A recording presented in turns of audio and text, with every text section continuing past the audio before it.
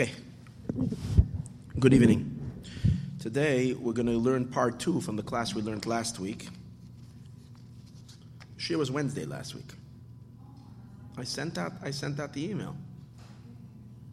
Of course, I was out of town, so I gave the shir on Wednesday instead of Thursday. So we had part 1, and now I'm doing a little summary. Whoever's here wasn't here last week. Whoever's here now wasn't here last week, so I have to start teaching this mimer in the middle. So a brief summary. Last week is Parshas Tazria. We were learning about the Indian of Tzaras, of a nega of Tzaras, and we know, and it says that when the Torah introduces the idea of Tzaras, it uses the term Adam, a man. And we know that from the 4 names that the human, if an Adam, a man, is going to have in the flesh of his skin, nega tzaras. And now usually when the Torah speaks about a person, it uses the term ish or isha. But over here it's using the term Adam. And the question was, why does the Torah refer to this human being as an Adam? Especially since we're talking about someone who sinned. So why do we refer to him as Adam? Adam is the highest level of human possible. There are 4 names to a person: Adam, Enosh, Gever, and Ish. And Adam is the highest. So why would you refer to someone who's getting a tzaras with Adam? So we brought the Medrash, in which the Medrash says that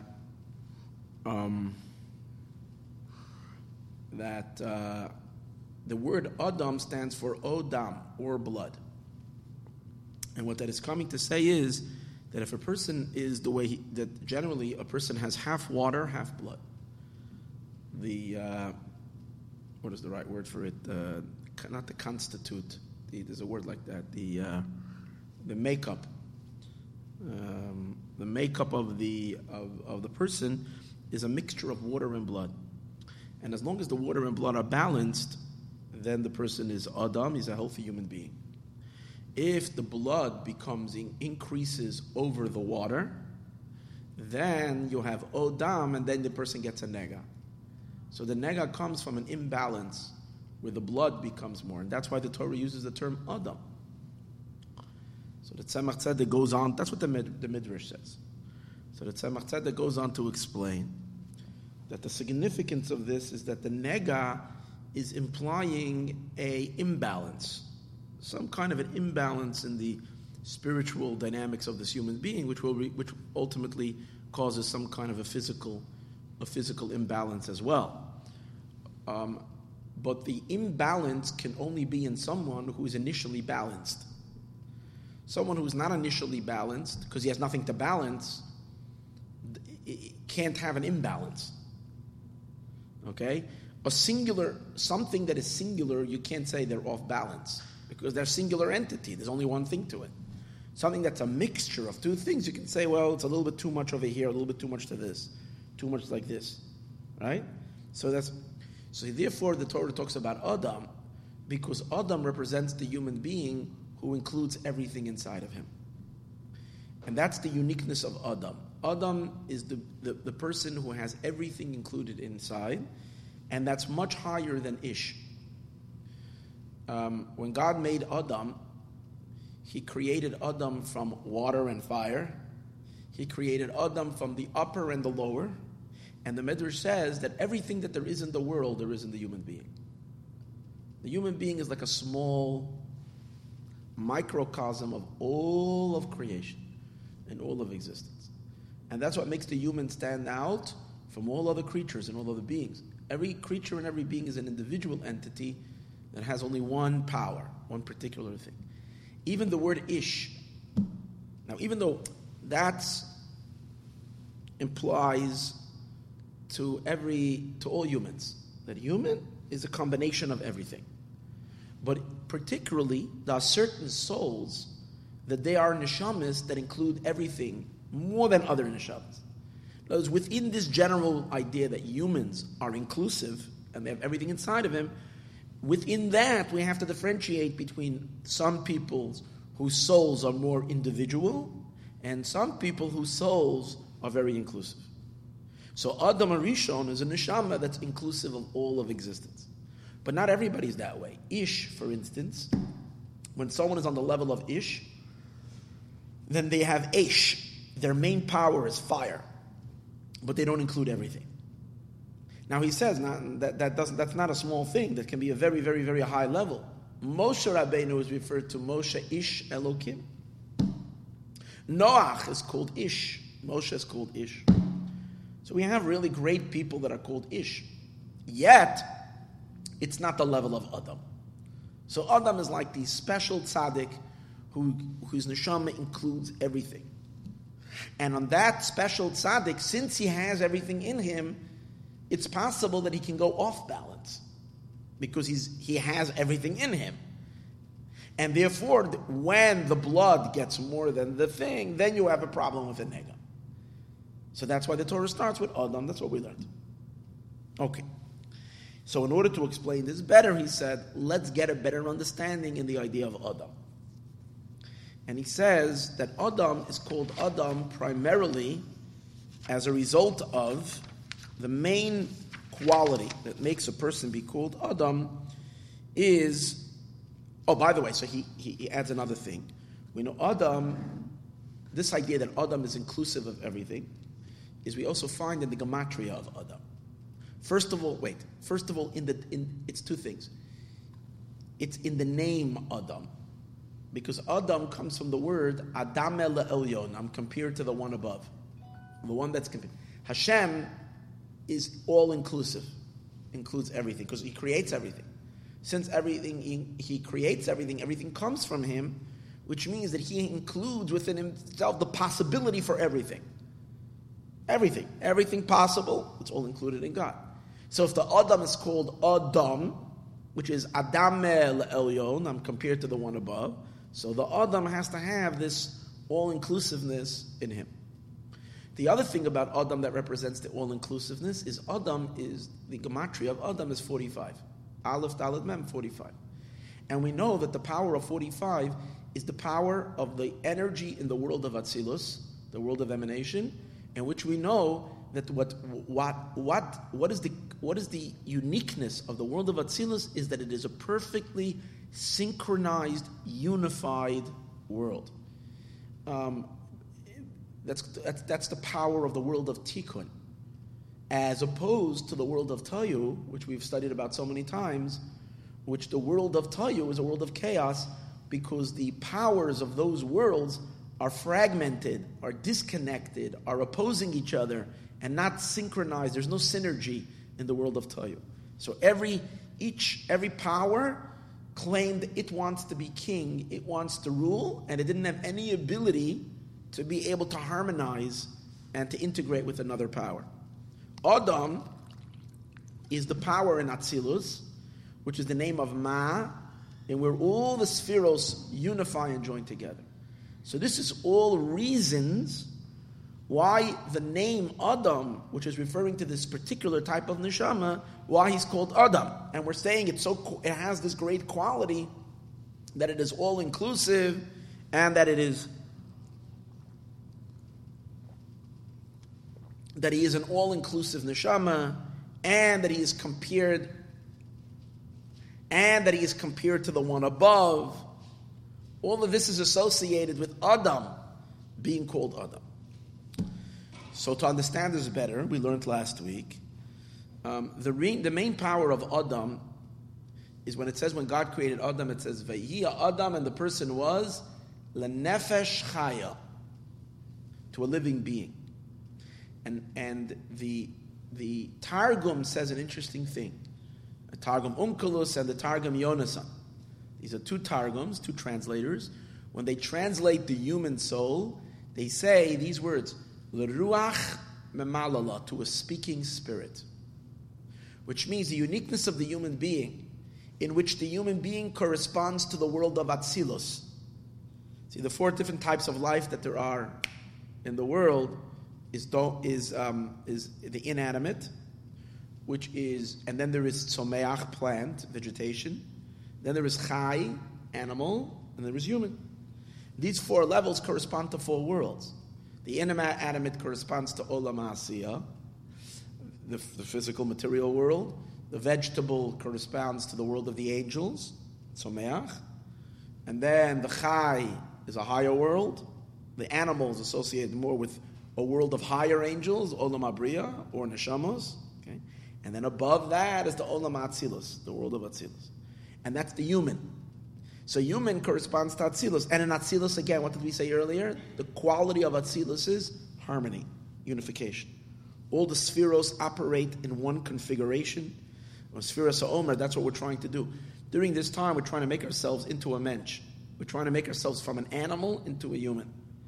And in order to make yourself from an animal into a human, it's about the ability to be able to integrate chesed of gevura, gevura of chesed, teferes of netzach, netzach of chesed, to be able to find balance, to not be an extreme in all aspects, but to balance ourselves out. So that's Adam relating to Atzilus. Okay? Now, when the Targum translates the human, it refers to the human being as Ruach Memalala, a speaking spirit. So now we have to pay attention to 2 things. Number 1, spirit, Ruach. Now Ruach, besides meaning spirit, also means wind. And we know there are 4 types, in addition to the 4 species of life, inanimate, vegetable, animal, human, there is also 4 elements: fire, wind, earth, and water, which they all correspond to each other. So which corresponds to the 4 worlds, which corresponds to the 4 letters of God's name. Everything all lines up. So if we're saying the human being, who's called Adam, who's all-inclusive, relates to the world of Atzilus, the highest world, and he's called Ruach, you have to say that wind, Ruach, wind corresponds to Atzilus. To Atzilus and to the human. So how will that work? So let's see. Afar, earth, is related to the domain, the inanimate. Inanimate is just made up mainly of earth. And it corresponds to the world of Asiyah, physical world. Now, the Mayim, water causes growth.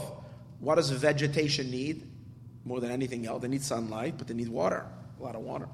So water is crucial. So water is associated with the category of life called Tzomeach, which is Olam HaYetzirah, the world of Yetzirah. Next, Eish, fire, is related to animal, because animals are Malachim, angels are called animals. The face of the lion, the face of the ox, Chayos HaKodesh.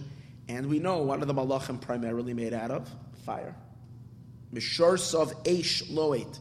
His attendants are blazing fire. So they're many, and the Malachim, we spoke about them on Monday class, they're called Seraphim because they're burning up for God. So they're fiery beings. So Eish represents the world of Bria. Ruach, wind. So Ruach is higher. And where does Ruach reach? Into the world of Atzilus. Okay. So we need to understand what is the quality of Ruach, and that's what we're going to be learning about. What is the quality of Ruach that it's so high, and that Ruach is related to that power that unifies opposites. It's the all-inclusive things we're going to see soon. Now, we said another thing that it mentions when it says the human being was created. It refers to him as Ruach Memalala, a speaking spirit. We also know that when we speak about the 4 types of life, we say Domain, inanimate, Tzomeach, vegetation, Chai, living being, and finally, the human being. We don't call him the intelligent one. We don't call him, Baal Sechel, the intelligent one. We call him the speaker. The human being is unique because he speaks. Medaber. Why is that? Because animals also have an intelligence. Some degree of an intelligence. But one thing animals don't have is the ability of speech. They can make sounds, but to be able to talk with letters, with osios, with letters, they don't have that. It's as if it doesn't exist in their soul, these 22 forms of letters in which we communicate. These are the building blocks of all communication. Human beings were gifted with the power of otiyot. Osios are letters. And these letters are embedded in our soul, and that's what makes the human. So we have to say that the power of speech is not coming from the water in our soul. It's not coming from the fire in our soul. It's coming from the ruach. And ruach, for whatever, and we know when we speak what's the main power in speech is wind. We're giving off breath. Ruach when we're speaking. The ruach lamal. So we need to understand what is that quality of Adam, all-inclusive, related to speech. Now the truth is, speech is the power in which we can communicate and therefore bring harmony and unification. When you have extreme parties and they don't see eye to eye, they have complete different ideas, so what should you do? How do you sit down and talk? When you talk, you communicate. You can fight through speech, but hopefully, talking, you'll hash it out. You'll figure out how you can compromise, how you can work things out. You can make deals, wheeling and dealing, and that's how. So the idea that we said that the human being is the only one who lives in a world of this harmony, this peaceful state, the ability to be able to be inclusive, to bridge bridges, to unify, is through the power of speech, through the power of ruach. Okay? So we need to understand, however, how that is. So he went into a little discussion of this, that it says, Umosar Adam min ha-behema oyen, that the quality of the human being over animal is nothing. We say it in davening. Shlomo HaMelech seems to be making a very cynical statement in which he says, what is already the quality of man? Ayin, nothing. So simply it means nothing. What is it called? However, the Hasidic interprets, yes, how can you say that? A human being is way above the animal. What's the idea that it's nothing? So he says, no. And the quality of the human over the animal is ayin. Ayin doesn't mean nothing. Is the power of chachma, wisdom. And with the power of chachma, it says, v'achachma me'ayin timatze. Chachma comes from ayin. So the power of the human being over the animal is this ayin, this nothingness. The human being relates to that which is beyond definition. That's why it's called ayin, nothingness. And then Shlomo HaMelech continues and he says, Ki hakol hevel. Because everything is vain. Hevel. So he asked, but okay, I can get away with ayin and say that ayin doesn't mean nothing. Ayin means the real infinite power that can't be defined by any definitions.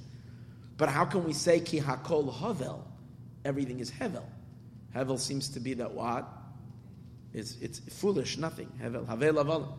So he says, no. Hevel could be a very high level. How do you see Hevel can be a very high level? And he brings that, in Mefarshim, it says in Medrash, that when Shlomo HaMelech said, Havel, Havalim, everything is Hevel, he was referring to Shabbos. Shabbos is called Hevel. Shabbos Kodesh, the holy day. More than that, the Medrash says that the entire Torah that we have today is Hevel. What? Compared to the Torah that Mashiach is going to reveal. The Torah that Mashiach has revealed, that makes the Torah that we have today called Hevel. So what is that? So he explains that the whole energy of Chachma, which is the source of all the Yesod Sfirot, and all the attributes, and all the life force, and all the wisdom of the Torah that we have today at least, it's all only coming from one hair. We learned. The hairs of Keser, the hair of Keser, that's the channel where Chachma, the divine attribute of Chachma, which is the source of all the Sefirot, is nursing, getting it's hanging on this, and that's why it's called Hevel, because that's nothing. Compared to the essence of the Ein Sof, it's really nothing. When Mashiach will come, we're going to experience, it's going to open up for us the real innermost of Chachma, not what is coming from a hair.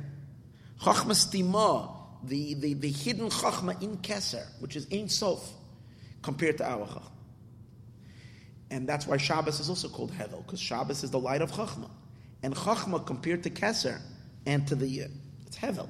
It's considered nothing. But Now going back to the human being, if we say that the human's superiority over the animal is hevel, it doesn't mean nothing. It's the same hevel that Shabbos can mean, and the same hevel that the Torah is. It's all referring to the levels of chachma, where chachma is, right, very high and very great. However, fine. This was just a parenthetical idea that he brought from last week. I should have not really have brought this up even. That was just a Bonnie, but where we did leave off last week, and this is where we're going to pick up now, is we need to still understand why is speech in the human being so high? What's the power of speech that we say? That is the greatness. Think about it. We say, Umosar Adam min habehema. What is the Mosar? What is the quality of man over animal? Hevel. Hevel means breath. Hevel is, because the quality of man over animal is the power to speech, with the power of speech is the power of ruach. So the Shlomo Melech is not coming to say, humans are the same like an animal, you might as well go act like an animal. He's saying think about it, the quality that you have over animal is hevel, which is the power of ruach. And that's your quality, because you can speak. But let's understand what makes the power of speech so great. We would think that it's the power of intellect that is so great. What's the power of hevel, the power of dibur, that it relates to this ayin, to this nothingness. So what does that mean? So he says we have to analyze speech and the power of speech. And today we're going to find phenomenal concepts, phenomenal ideas about the power of speech and the power of prayer, which the main power of prayer is that we're using our power of speech. It's not what we used to thinking that the content of the prayer is the more powerful part. What's going to come out of tonight's class is not the content, it's not the feelings. Feelings are very important in prayer and intense. But even more important is actually the letters, the holy letters. Because the holy letters are so powerful, because these letters themselves, just the osios, because osios have a unique inyan to them. What's the idea? Is that when we think about where does speech come to a human being, he explains that speech, even though we know it seems to originate in your mouth, in your jaws, in your 5 powers of speech, that's only where it emanates from. But that's not where it's really created. The letters of speech are rooted very deep in the soul. Now we know the soul is a soul, the neshama can be looked at like a layered being like an onion, outer and inner.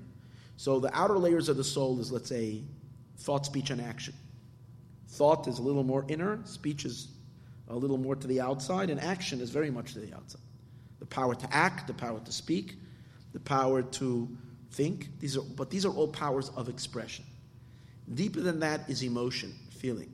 Feeling is not expression, it's how I feel, not how I express myself, how I feel deeply. Deeper than emotion is intelligence. So at which point really does the letters originate? So you'll say, well, letters originate in thought and in speech. No. Because when you experience an emotion, when you're experiencing, let's say, an emotion of love, the energy of the love is love, but included, in order for you to be conscious of that love, it has letters. You're talking. Sometimes when a person is very emotional or very intensely into emotion, they won't even be aware that they're talking to themselves, and they look like a lunatic, right? Because they're talking.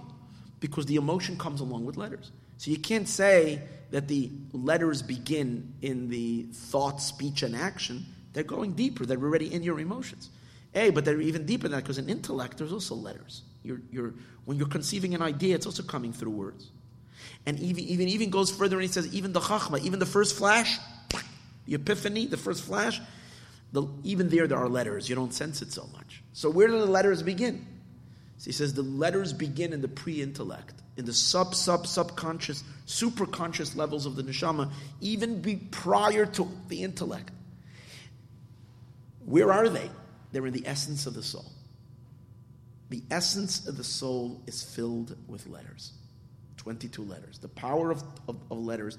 God took these 22 letters with which he created the world, which also emanate very deeply from him, and he implanted that into the essence of the neshama at the very inner core of the soul. But you don't sense him there. You don't, on that subconscious level, you don't see the letters. they get noticed when they emerge as our intellect emerges. They serve the intellect. They serve the emotions. They are the vehicles in which the intellect is communicated. It's through these letters. They become garments to the intellect. They become garments to the emotions, eventually. But hold it, they're higher than the intellect. They're higher than the emotions because they precede them in a deeper place in the soul. Yet they're serving them. And the answer is, that's the way it is. Sometimes something higher from a higher level becomes the garment for a lower level. And that's a concept in Kabbalah. The chitzoni is ha'elyon, the external of the higher level, nasa levush, becomes the garment for the lower level. So even though these letters are so deep and higher than the intellect, they become the communicators of the intellect. So that when you have an idea, so the concept itself is not a letter. Concept is a seichel. It's an idea. But you will only be able to understand it and see it only as you crunch it through crunching the words. You have to crunch the words in your mind. But the words are really preceding the concept. And when the concept has to emerge in your brain, it goes into the dressing room and it gets itself a suit, it gets itself words, and it emerges. And that's why he says sometimes you have an interesting thing. And every person is different because because you might argue and say, no, how do you know that the letters are before the intellect? Maybe the letters are part of the intellect. Maybe the letters are essential to the intellect. It's not like the intelligence is taking the letters from somewhere deeper, but maybe the intellect itself is letters. He says, I has a proof to prove that it's not that way. Because sometimes you have the same concept said by three people and everybody says it with different words. If the idea is the letters that everybody should be using, then the words come with the letters. So it's essential. It has to be said with these words because this is the essential to the idea. And it's not like it's any different. You might say it's slightly different, the idea. No, it's the exact same concept. He brings from Talmudic study. Sometimes Rashi and Tosfos say the exact same thing. What is this Rashi? He says Ramban and Rajba and the Ran, the Tosfos, they say the exact same thing. Each one with their own letters. Different words. Why? Because the intellect is not the words. The words come from a higher place. This is the idea. And by Rashi, and by one sage, it received from the garments it got to express itself were one set of letters, and by the other one, it was the same concept, because it's the same idea they're both perceiving, but with a different set of letters. So now we're already getting respect. These letters, the power of speech, is higher than the power of intelligence. Very, very deep in the soul. And it's related to the power of ruach. Ruach. So what is that? So now by the way, he says the word ruach also can be called sometimes avir. Aleph Vav Yud Resh. Avir. Which is the same idea of ruach. Avir means ear.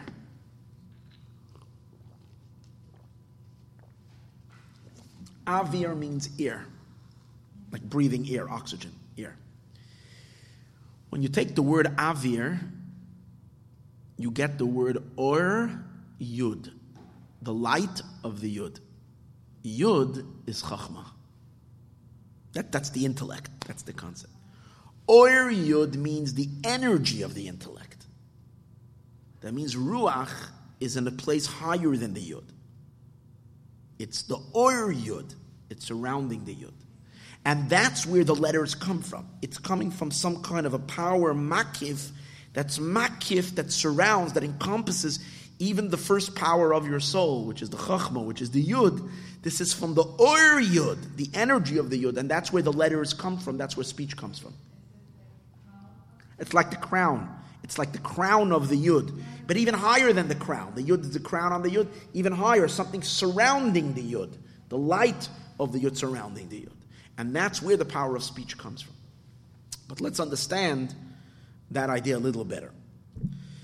So we were holding, I'm going to start again on page Tov Kuf Yotes. I'm actually going to read over Lahavim B'Toisvis Beer because we really learned already this piece, and we're holding a beer Inyan, but I'm just for the sake of the flow.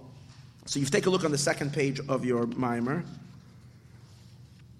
Ulahavin B'Toisvis Beer, after the line, the second page Tov Kuf Yotes. I gave you a copy, so turn over the first one. On the second page, it seems like the mimer comes to an end, but it's one discourse. It doesn't come to an end. So I'm beginning right after the words Ulahavin B'Toisvis Beer to understand with added explanation. Inyan HaRuach, the idea of Ruach. Shahagam, even though she Yesoida Ruach Ulamata Mi Yesoida Eish, even though the element of wind is lower than fire, because we know when God piles up the four elements, there is earth on the bottom, above the earth is water, the water is above the earth, and that's why really, if the things would be naturally, the entire earth would be swallowed by the ocean. It's God has to make a special instruction that the water should go to one place and the earth should be seen. Because earth is heavier, so it goes lower. Water should go around it. Above the water is wind. This is the way the Rambam sees it. There are four spheres. Look over here. 4 spheres. Here is earth. Around it is a circle of water. Around it is a circle of air. And around it is a circle of fire. Not visible fire. But the gas or whatever it is, that's the power of fire, is higher than wind. If that's the case, then fire is the highest, because it's the lightest of them all, and it's above. But he's going to prove that it's not that way, because even though fire is higher than wind, the wind really has a root higher than the fire. Same like we said before, that the intellect is higher than the letters, because the intellect uses the letters. The letters are serving the intellect, but really the letters are higher than the intellect that it is serving. Okay? The garments are higher than the thing that it is garbing. Okay? So, even though Yesoid Ruach Ulamata Mi Yesoid Eish is lower than the element of fire, Shutachas Kalgal Yerach, which is under the orbit of the moon, Kamashakasav Rambam B'Hilchos Yesoid Torah Perek Gimel, as Maimonides states in the laws of the foundations of the Torah in the 3rd chapter,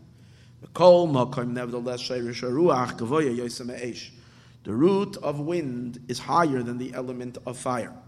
Even though it's lower, it's really higher. Its source is higher.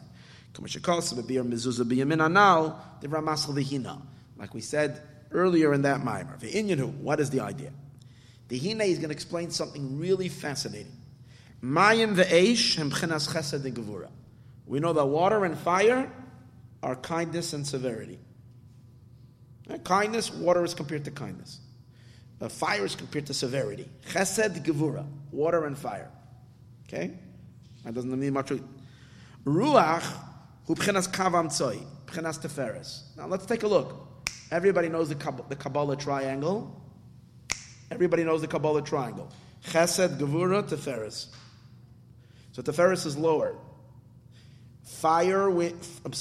Water, fire, wind. Ruach is Teferes. Is in the middle, Teferes. Teferes is lower than Chesed and Gevur. But we know that the root of Teferes is higher than Chesed and Gevur. Why? The fact that it's able to harmonize and unify two opposite forces must be because it's rooted somewhere higher in which it can include everything. As we know, for instance, Avram, Yitzchak, and Yaakov. Yaakov is lower than Avram and Yitzchak, but his source is much higher than them. And that's why he was able to unify the two. As we're going to see. Ruach is in the center. It's the power of Teferes. We see She'esh. We see an interesting idea. We see that fire, and so to water, Tluyim Beruach, are dependent on air. Fire and water are both dependent on air. Hua avir, which is the air. Shaharei, give an example. Water cannot be water without air. If you'll fill a cup with water, v'yistamu esakeli, and then you're going to close the cup really well. Okay, if I close it, I get all air out, like this, airtight. And then I'm going to make a hole on the bottom, the water will not go out because it's closed. We all know that with a straw. Fill a straw, put your finger on the top, it's not going anywhere. Why? Even though the essential character of water is to flow down, that's its essential, that's chesed. Chesed means it flows down. Yet without the wind, without allowing air to get to it, it will not be water. So you see the water is dependent on the wind. And fire is also dependent on air and oxygen. Choke the fire, take away the oxygen from fire, and fire doesn't burn. It will go out. That's why in the laws of Shabbos he explains, if you have a fire burning, you're not allowed to take a cup and put it on top, even if you're not touching the fire, because by closing off the ear from getting to the fire, you're choking the fire, and the fire will go out. And on Shabbos, you're not allowed to extinguish a fire. So you're not allowed to do that. So you see that fire is dependent on wind. For the fire to be fire, which means to have its nature of burning upward. For water to have its nature of going downward, it's dependent on wind. But the wind doesn't need not the fire and not the water. Wind is independent. So they need it, but it doesn't need them. So the Eish and the, right? Take a look. As he says, you're going to close it up really well. And afterwards, we're going to make a hole barza, that the water should go out through the faucet. If you're not going to open up the stopper that's on top of the keli, the water will not go. And the reason for the matter is because there is no wind in the chaviyas, in the container. And that's why the water isn't going anywhere. When Nimtza comes out, Kia avir, that the wind ma'akiv teva amayim holds back the nature of the water. Which generally its character is to go down from a high place to a low place. It only operates if it has air around it. But if you hold back the air from them, they don't go. It's not that they don't spread, without air straight. They don't even go down, which is its essential character. So you see that their nature is dependent. Ba'avir, in air, shesvivam, that's around them. Ki'ilu, it's as if ha'avir poyel bam tivam. It's as if the wind, the air, causes in the water its nature. It's that it gives the water its nature of going down. Without it, the water is like helpless. He gives a halacha. In order to establish the truth of something, science isn't enough. When Torah says so, you know it's true. So there's a Torah law. If I take this cup and I need a tova and I want to dip it in a mikveh, and I hold the cup like this and I go like this and I put it down and I pull it out, it's not a tefillah. Why? Because the water did not come inside. Because when I went like this, but if I dip it this way, then the waters go in. So you see that since I'm blocking the air, it's causing the water not to touch. So you see from there that air is dependent on that. Because water doesn't go in. Because when you are toiveling it through its mouth, lo yesh avir, there's no air. And when there's no air, and without air, the water doesn't go into it. The nimtza comes out, that the effect of water is dependent on the air, dafk. The chena eish, fire, the same thing. Talugam came ba'avir, fire is also dependent on air. We see if we have air around fire, the fire burns well. Like a candle. When it has around it air, it burns well. When it doesn't have around it air, it doesn't burn.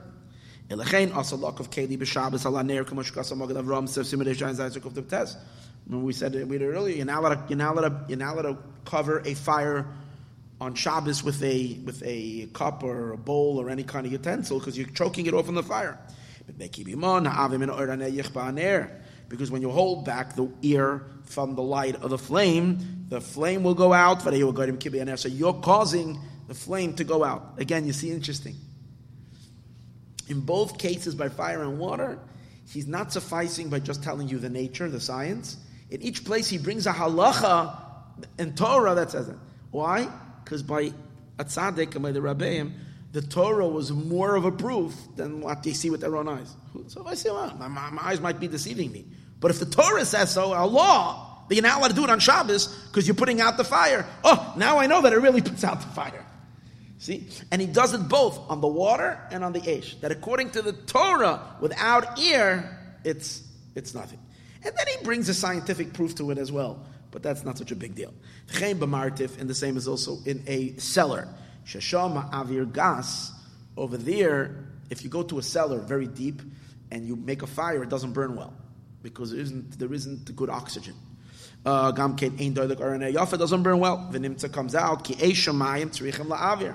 Fire and water both need air. But ve'ena avir tzarich lahem. The wind does not need them. Sharai yiskayim biladam. It will stand without them. V'gam anaroyim we also see, another thing we also see, that air is more spiritual than fire and water. How do we see that? It's more refined. Why? Water you can feel. You can touch the water. And when my finger is going to hit the water, I'm feeling I'm touching something. It's not as hard like I'm touching this, like I'm touching a solid, touching a liquid. But still I will feel it. But if I'm touching fire, besides the heat, I don't feel. So fire, I won't feel anything. I'll feel the burn, but I won't feel the actual substance of the fire as something. But even though I can't touch it, my eyes can see it. The fire is noticeable. Ear, I can't touch, and I can't see it as well. Because it's so refined that none of my physical senses can sense it, unless you're blowing the ear strong. But plain like this, the ear is not felt and not seen. I can touch it. If you're touching it, it's not felt. But you can sense it by seeing it. But the ear, because it's so refined, it's not sensed not with touching. Also, the ability to see it doesn't take hold of it. So we need to understand something. Didn't we say before that when you pile the four up together, there's first earth, then there is water, then there is wind, then there is fire. So wind is below the fire. So how come now we're saying that wind is higher? So why is it more spiritual kind of, not physical? And also, why is fire and water dependent on it? Canal. You have to say that even though ruach is below the fire, its root, it's much higher than fire. Because air, besides being called ruach, is also called avir. And avir stands for or yud. It's the light of the yud. It's the light of the yud. Pirish yud hu b'chenas hachachma. What's the yud? The yud is the first flash of an idea. It's chachma. Chachma is the first epiphany. Shalom, which that itself is higher than understanding. Bina is understanding. The hay is understanding. Chachma is still a flash. Yet, so that's the first beginning of human intelligence. The highest power, the power of innovation. It's like yet the wind, the air is higher than that, and that's where speech comes from. Speech comes from the power. The letters of speech come from the power of the wind that's above the flash. It's that first lightning, which is the power of the innovation of the mind. Shenimshach b'derech havraka, that's giving you a powerful, from your superconscious, you're getting this new idea that's now shooting forth leheir leseichel, to illuminate to your mind. Ve'im ki gam chenes havraka zu muchrach liya b'k'tzas oisiyos, and even though in this flash there is letters, there is some letters, aval einam nemugashim kol kach, you don't feel them. But when do you feel? When do you really see? In the first, I said this earlier. In the first initial flash, you don't feel letters. Where do you feel the letters? When it comes to the next stage, into the bina, is where the left side of the brain, where you're really thinking in words. Then you sense the letters.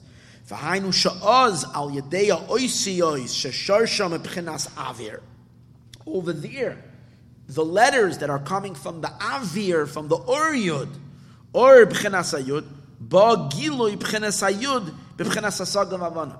That's when the yud is the flash. When the flash, when you reveal it completely in your bina, that's when the osios, the letters that are really from above, are suddenly sensed. Al yedei levushta oisias hamachshava, through the garment of the letters of thought. Shamal Bishem, they enclose as B'chinas Avrakas HaSeichel, this flash. Lavai leB'chinas Gilu Yachachma, for it to come to the revealed part of Chachma. But let's understand why it is this way. We'll be our Inyan and to understand the explanation. Masha HaRuach, why is it that this is where actually we were holding from last week. This is where we were starting. Masha HaRuach Imku Lamata Miyasoy De'esh, even though it's lower than the fire. Mekol Makam Shar Shailamayla Mab'chinas Ha'esh, but yet it's still higher than fire. Yuvam Namasha Matzinu BeYaakov.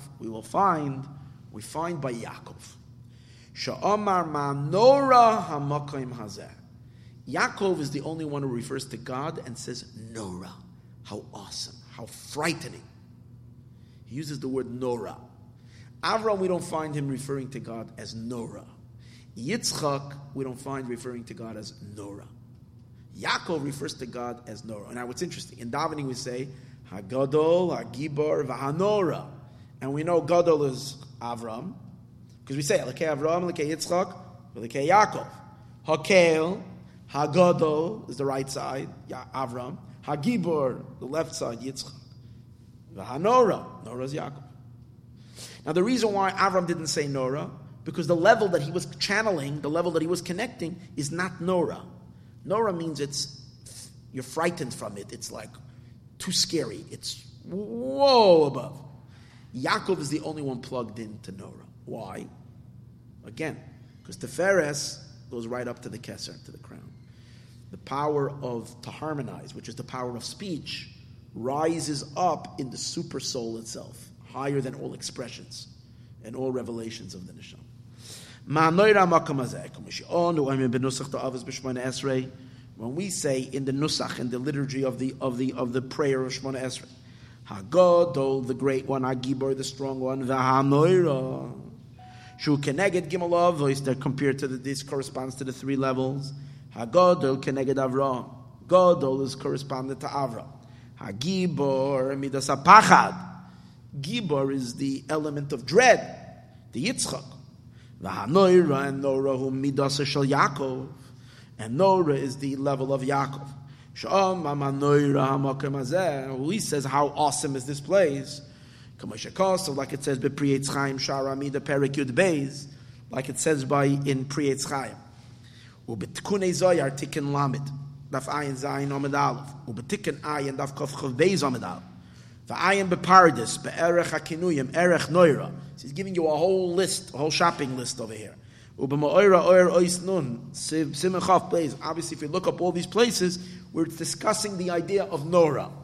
Ulachara, we have to ask tzarich la'avin ma shayach noira limidasa shel Yaakov. Why is Nora connected to the attribute of Yaakov? We would think it should be more related to Yitzchak, because Yitzchak is fear. So the word Nora is how fearful. It's close to the word Mora. Mora means to be scared. So Nora is that. So why is Yaakov? We would think Yitzchak is more Nora. The L'chayr Yosef Shayach Lamidas HaPachad Yitzchak, the dread of Yitzchak. Shekroivim Be'inyan, Mora or Nora and Gevura and Yira is connected. Ella, rather, Ella, rather, one more page. Ella, rather, we're holding right over here. Shlefi Sheyakov Hayaham Memutza. Because Yaakov was the mediator. He was the one who came to bridge Avram and Yitzchak. Two distinct, extreme, different ways of serving God. And he came to synthesize and to harmonize these two powers, Ben Avram and Yitzchak. Like we find that Yaakov refers to both. When he's referring to Hashem, he refers to God being the God of his grandfather Avram and his father Yitzchak and his God. So he's harmonizing. He relates to both the God of his father and the God of his grandfather. He doesn't say, my grandfather, he had his own way, but that's not really, the way to serve God. My father. Or the opposite. My father was off, my grandfather was. He realized that even though they were totally diametrically opposed, these are two different paths, but there is a way in the middle that's able to integrate both of them together. Like it says, Lulei Elokei Avi Avram, if not for the God of my father Avram, Upachad Yitzchak, and the dread of Yitzchak, Hoya Li was to me. That means the God of Avram and Yitzchak were to me, meaning he absorbs them both. Shayakol will he include Mebeza B'chinas Yachad from both these two levels together. V'hu B'chinas Amamutze B'neim, and he's the mediator between them. And we know that in order for two opposing forces to come together, you need to have someone who transcends them both, that they both are awed by, that they're able to both harmonize together. Today in America, you have a horrible split, complete. Basically, we're at war, even if we're not physically at war. There's two parties that can't look eye to eye, and when one has a president, everything swings one way. Today they go the other way. Today we were repealing Obamacare. Yesterday and instead of figuring out a way to be able to work in a way that is kind of that people can agree on both sides, everything in the last couple of years is everybody's got a little majority and they're pushing agendas that are completely on one side over the other side. Why? You're lacking a person to come in over there who is so charismatic and so powerful and so strong that is able to bring both parties together, that everybody should be nullified, to a third element that includes them both, that can take both the considerations in. To be able to come with something so inclusive that is able to hear and absorb the concerns and the ideas of both extremes and both sides, and figure out something that includes that is serving the interests of everybody. But for that you need a very out of the box, very, very high type of a mind to be able to do that. And we don't have a leader like that. So we keep on swinging from one end to the other end, extreme this way, extreme that way, without that ability to be able to move into the center. The noy that is known, that these two opposites, chesed and gevura, shehem negdi, and they're opposites, they contradict each other. Ella al yadei, only sheyare ruach mimaroim el maila, a spirit from above has to come down that is so powerful that everybody nullifies their opinion compared to this. Like, wow. Mishnei abchinois, the chesed gevura, something that is above kindness and above severity. Va'al yadei zeh nase eskalus b'neim. And this bittul enables them both to integrate one with each other. Ike'inyan, like it says, there's a pasuk that says, Hamshel upachad imoy. Governorship and dread is with him. Oseh shalom bimromav. He makes peace above. How does God make peace above? Because dread is with him. Governorship and dread. What does that mean? God too has ministering angels, Republicans and Democrats in his cabinet. Michael is one type, and Gavriel is a completely different type. And these two would clash with each other. This one is fire and this one is water. But because they lose themselves in front of Hashem himself, who comes down and reveals himself, and then they become completely nullified to something greater than both of their opinions and ideas.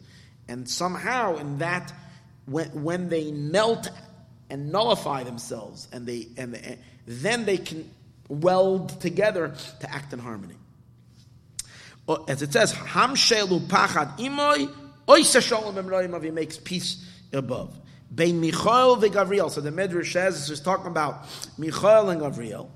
Shehem Chesed de Gevura, which Michael is Chesed and Gavriel. And the word Gavriel, it's Gevura. You can hear it in the word Gavriel. Shebenevraim de Biyah. These are Chesed and Gevura as they're representing already in the creations. Michael is a very gentle angel, and Gavriel is a very firm angel. Chesed and Gevura. Elechein Michael Sar Shalmayim. That's why we know that Michael is the minister of water, because water is the flow of kindness.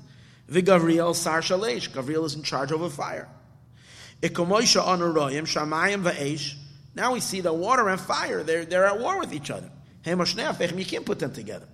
But we know that when God wanted them to act together by the plague of the hail, they were together. Because when God's presence was there, fire was nullified to God's will, and water was nullified to God. And somehow they came together. One on his own put out the other. So we'll also understand in their source, Shasar Shalmayim, that the minister of water, the Sar Shalish, and the minister of fire, Hemafeichem, they're opposites. V'nagdi and Mamish, and they're diametrically opposed to each other. Nevertheless, when they are stunned, when God stuns them with himself, with his power that's above them both, then each one is humbled to the point that he can sit with the other one. That's why the pasuk says this idea that God scares them, kind of. He knocks their socks off of Michael and Gavriel, and they're like, whoa. And then that's why the pasuk says, how does God make oseh shalom? How does God make peace? There's an introduction. Hamshel upachad imoy. The rulership and the dread is, he dreads them. He brings his power. And through that, nasa shalom, there is peace. There's chabrus beineim, and there is an attachment amongst them.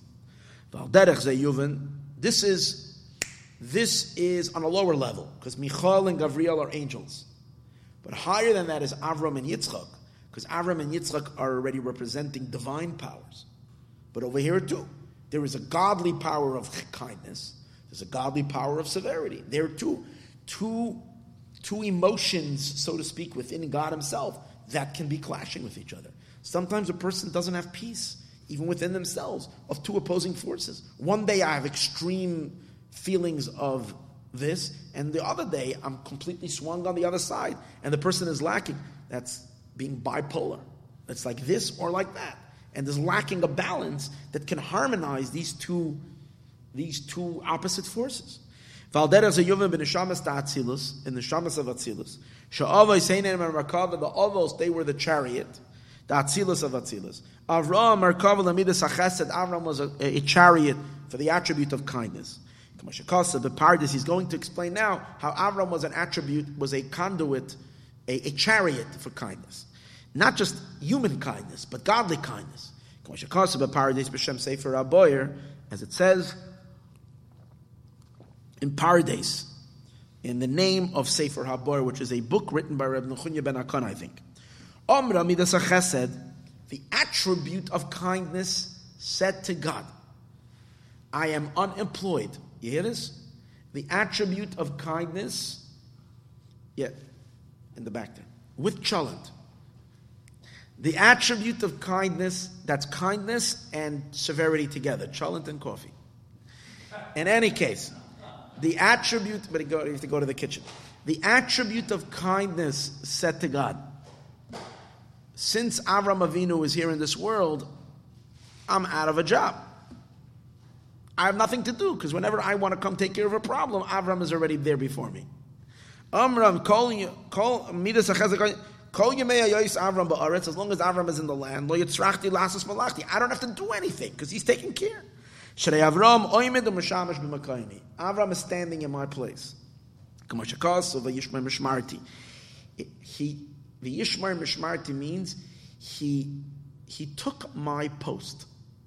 My responsibility that I'm responsible, he took over. He told, basically like Hashem, you can relax, I'm taking care already of the kindness. That idea, the attribute of kindness, Avram stood in for God. Atkan l'shaynai, sheshama mishmeres midas hachesed. He did the work of midas hachesed. Ulechein isa ba'orches tzadikim. That's why it says in the book of Orches Tzadikim, which is a Musar book, and it's interesting. Chassidus quotes the Orches Tzadikim every time. The only quote of Orches Tzadikim I see in Chassidus is this quote. It's a big book. It's a lot of stuff in there, but they only quote this quote. It says, as far as I know, Shar Yud Zayin, Hushara Nedivis. There's a special portal called the portal of graciousness and giving. So over there, Sha'avram Ayonodiv, that Avram was a philanthropist, he was a giver, bakol and everything. Sha'ayonodiv, he was noble in giving, bein benafshay, meaning with matters of his soul, spiritual matters. That means he was giving spiritually. He gave, what does that mean? He gave of his time to help people and teach people. Bein begufay, physically, he toiled and he labored to help people. Like we find that even after his circumcision, he was so weak, he was hurting himself to run after the guest and to prepare a meal for them, and take care for them. He spent a fortune helping people. Gave all his money away to help people. So he was a giver some people give, but in one aspect. Avram was an all-inclusive giver in all aspects. Spiritual matters, physical matters, and financial matters. In all aspects. Because he was saturated. He was a merkav, he was a chariot, he was a vehicle for God's attribute of kindness. And Yitzchak was a chariot to the attribute of gevura. Midas pachad, the attribute of pachad. They're two opposites. So when Avram was Rebbe in his generation, there was one type of conduct. When Yitzchak became Rebbe, it was like a whole different story. Everybody had to change course. It was the energy of the world was completely different. The Yaakov, however, and Yaakov was a chariot to the attribute of Teferes. And what does Teferes do? Teferes hua oisa shalom. Teferes is what makes peace. Bein chesed and gevura, between chesed and gevura, umechabram yachad, and it unifies them together. And because Yaakov is the attacher, the unifier, therefore that's why in him resides the true transcendental infinite light. Because we said before, it's only that infinite power of God that can shock the extreme forces out of their extremity,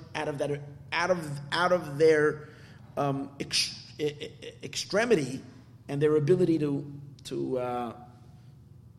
it can shock them out of their radicalness and the ability for them to be able to harmonize with each other. That's why in Yaakov was the revelation of Nora. Nora means the awesome one, which is referring to Keter, the crown, the infinite. The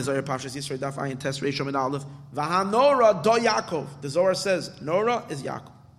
And what does it say about Yaakov?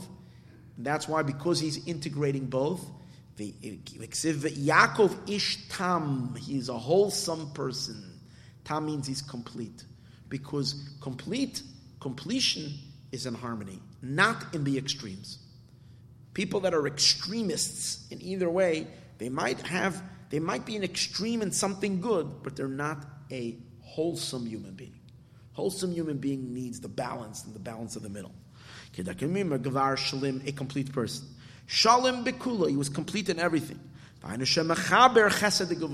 He attaches kindness and severity.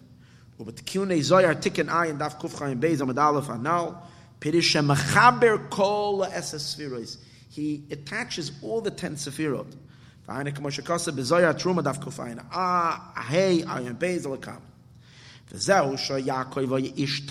is why Yaakov was Ishtam. He was complete. Tam lashon temimus. When you bring a korban, it has to be tamim. Tamim means complete, without a blemish. Yaakov is the one who is complete. Shechiber chesed the gevura, he attaches kindness and severity. V'chein chiber ma'ila mata. Just like he attached the extremes of this way, of kind right and left, he also connected up and down. That's what we know. It says by the Torah, it says that there are, in the Mishkan, there were various different bars, but the bars only went partially, the up. And then there's one bar that held together the walls of the Mishkan. It's called V'habriach HaTichon, and the center bar. So Yaakov is called the Briach HaTichon. He's the center bar. His neshama reaches all the way to the infinite, endless, most transcendental aspects of the Ein Sof, but yet he brings it all the way down, and attaches it to the world.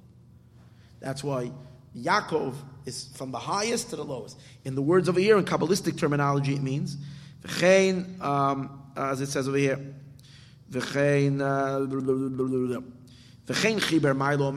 he attaches the up and the below. Tahainu, Atik.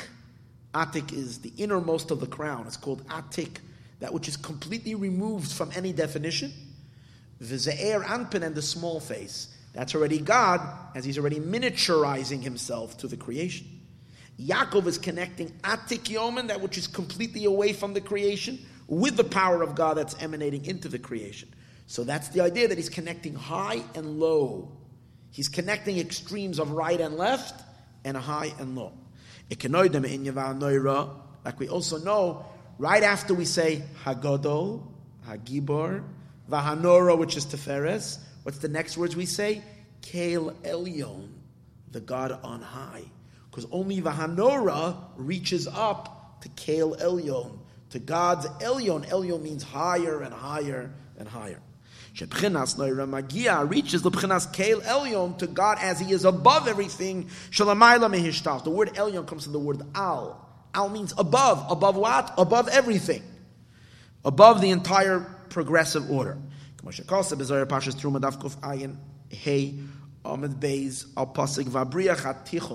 center bar, Mavriach min hakatza lakatza, runs from one end to the other end. Al B'chinas Yaakov, it's referring to Yaakov. Shahoya, each time he was a complete man, Yoshev. And that's also the meaning of Yoshev Aholim.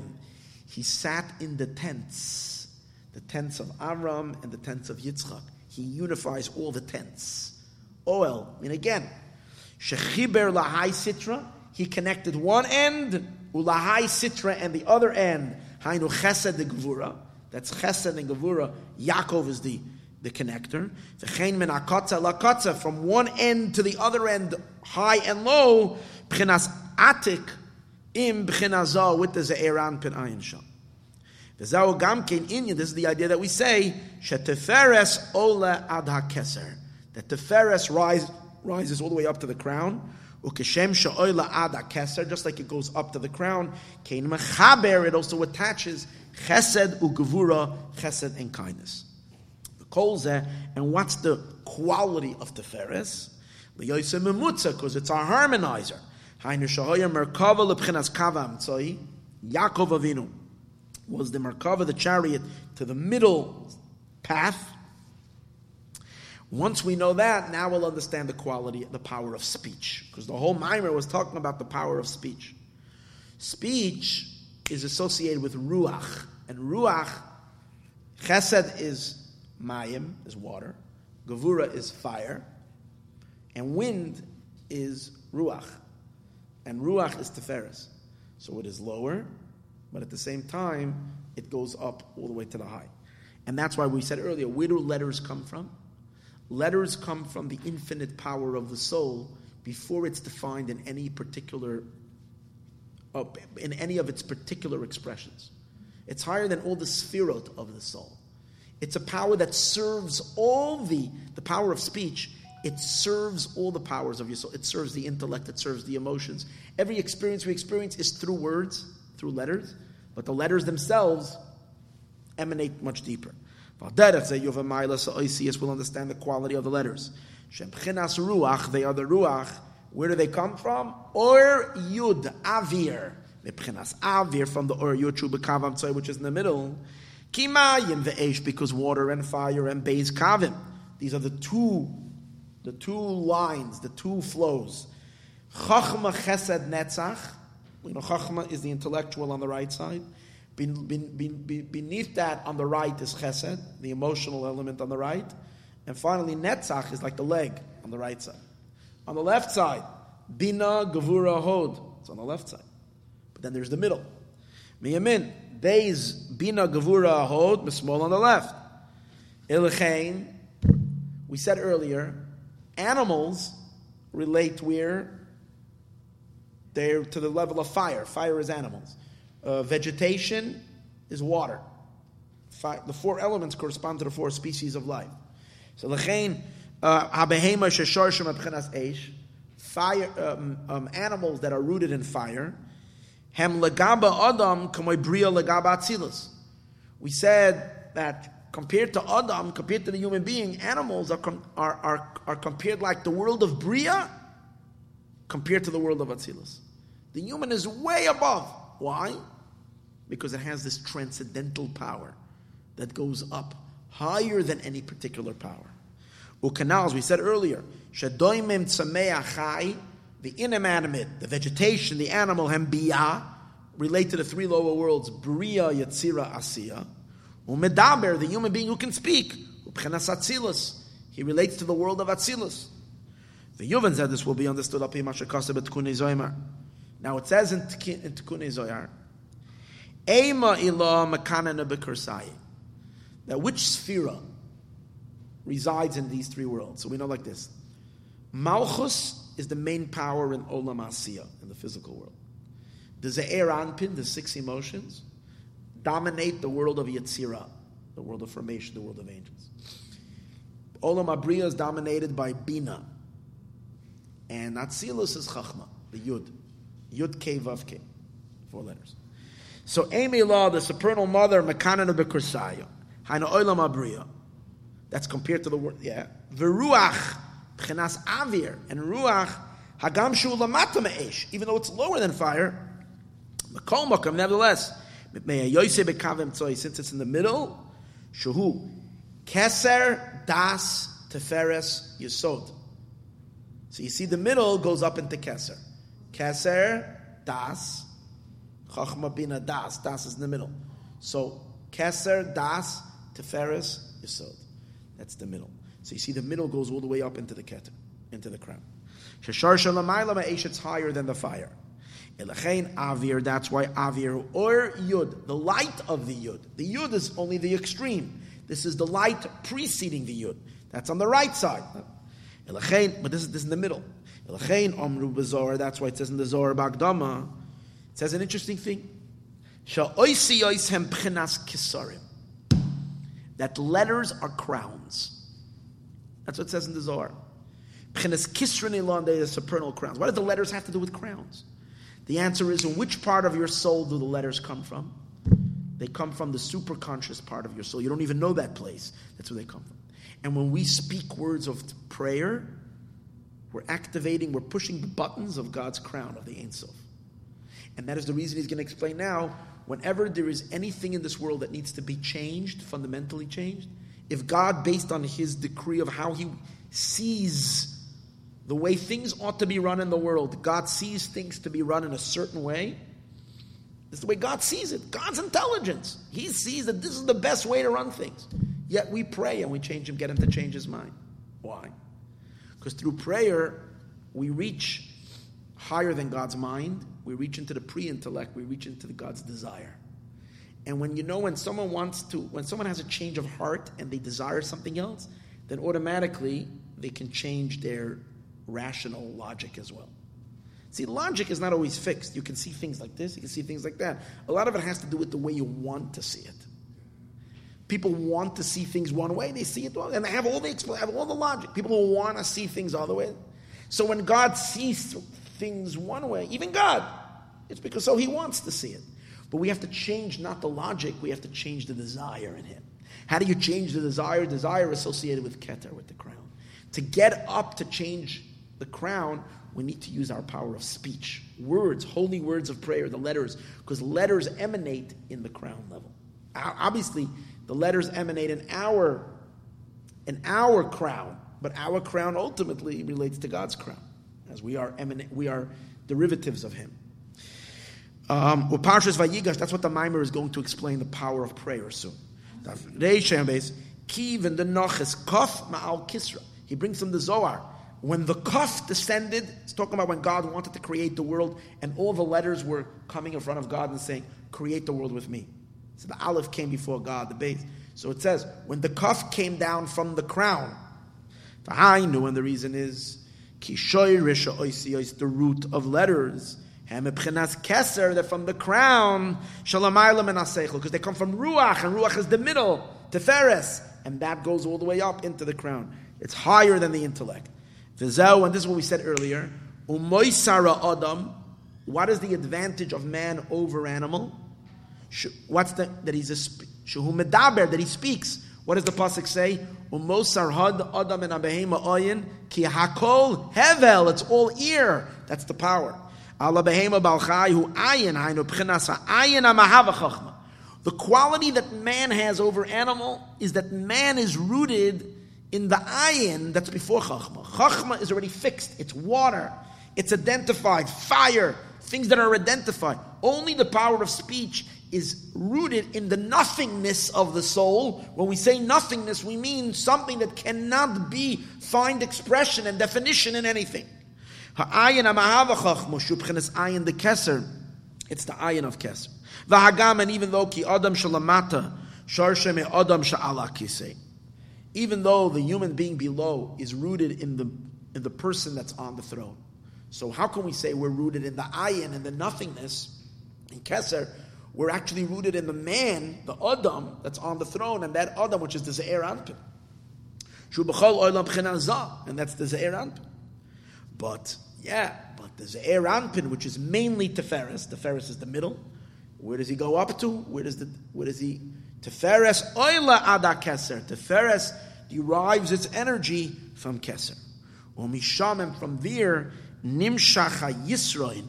From there comes the quality sheyesh ba'adam ala behema, that a person has over an animal, balchai. And that's why we find, I'm just thinking right now, that people who have the power to speak, let's say big leaders in the world, who were the most dominant leaders in the world, were those who had the power of speech. And they were able to, you can have very brilliant people that just did not have the power of speech, and they did not make much impact. But it was people who had the ability, when they spoke, and their power of speech was for good or for bad. But the most powerful thing in the human people is the power to speak. There's something there that captures the infinite. Something there that captures the transcendental. Something that captures the Ein Sof. Only in the speech and not in anything else. Sheyesh b'adam ala behema balchai u'b'chenas ayin, that's the nothingness. Shememenu timotzei ha'chachma, that's where chachma comes from. V'hainu adibur, that's the power of speech. Shenimshach meb'chenas medaber, which is coming from the level of medaber. Shenimshach meb'chenas midbar. You see the word, now he's adding another thing. The word medaber, hold on. The word medaber is also the word midbar. What does midbar mean? A desert. A desert is a place of a wasteland. You see, Keser is called a wasteland. Why is it called a wasteland? Because it's still pre-civilization. Nothing grows there, but it's just empty, vast emptiness. But everything is possible there. Because it's still pre-everything. So the medaber, the power of speech, is rooted in your Keser, in the crown. That's the midbar of you. All right? Vayidaber Hashem el Moshe b'midbar. God is speaking, it's coming from the midbar. Shua Keser kamosh kazma kamacha. V'ayim bir b'chodesh hashlishi daf kuf samach zayin. Ayim b'maimer razoye v'echid daf reish mem vav. Pasik naftali yol l'shluch daf kuf tazaz zayin. Look at that maimer. Shapirish ha'oisi yisadibur hem doimim. The power, the letters of speech, on the one hand are just letters. They're domim, the inanimate. The sharsham mepchenas midbar. But they're rooted in the midbar keser, which is keser. We're holding over here. Page Tov Kuf Chav Aleph. Page Tov Kuf Chav Aleph. That's three pages into the mimer. Val Pize Yuvan. The last paragraph. Val Pize Yuvan. Based on this, we'll understand something unbelievably wondrous. In Yana Mimer, the idea of the mimer. It says, Mitat, the angel Metatron, okay? The angel Metatron, Koisher ksarim, he ties crowns lekoinoi to his maker. Mitfiloi seyam shel Yisrael. The prayers of the Jewish people, there's an angel that takes the prayers and he makes them into little birthday hats on God's head. Right? He puts these crowns on Hashem's head from our prayers. Yeah, whatever. Yeah. The Lechor, Eich Shayach, he's asking what kind of business is this? How is it possible that from our prayers the angel Mitatron makes crowns on God's head? What does it mean that our crown, our prayer? Shema Oisias Atfilah Shala Adam, from the letters of prayer of a person. Hamispala, that is davening Yaseb, Chenes Keser VaTorah. How does this come to become a crown? V'gam tzarich lahav, we also need to understand. My shayach b'chinas atfilah. What b'chlal, he says? He's questioning the whole idea of davening. Shubakash tzarachav, it's a time that you're asking for your needs. K'moy kol ayud beis brachas amtsois. He says, no, he's asking, what's the connection? I'm standing before God and I'm asking God to please help me because I need to pay my bill. They're warning me that they're going to shut down the gas. And I'm pleading, Hashem, please, give me parnas. I need to pay the gas. I need to pay the rent. I need to do this. I need to do that. It's a personal request. Why in the world would God take that and put it as a crown on his head? So it's a ridiculous crown. It's one thing, come to a king, he fulfills, he signs the paper. Fine. He's making crowns on his head from what? From this that you're saying that, you have an ingrown toenail and you need a refuah shalema? So why does God need a crown from that? That's the question. Heal me. And give me a blessing for Parnas. And all them they are the requests of the needs of man. My shayach in Yonam she'im malach metat. Have to send out this chief big malach metat. And koishik sarim lakonam, and he's tying crowns. The whole idea of fulfilling God answering a request of a person is the idea of a crown.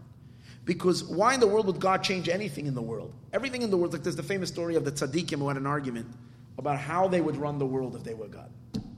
So one tzaddik was saying that if he would be God, then he would do so and so and so and so, and make that all the wicked people would be whatever, and all the good people would be so and so. And then, when they were children, they had this argument. And he said all the things that he would do and improve the world if he was God. And the other one said what he would do. And then it was the Alter Rebbe, I think, when he was a kid. He said, and I would have the world exactly as it is right now. I wouldn't change anything. He said, what do you mean wouldn't change? He said, if I was God, then I would understand why it has to be like this.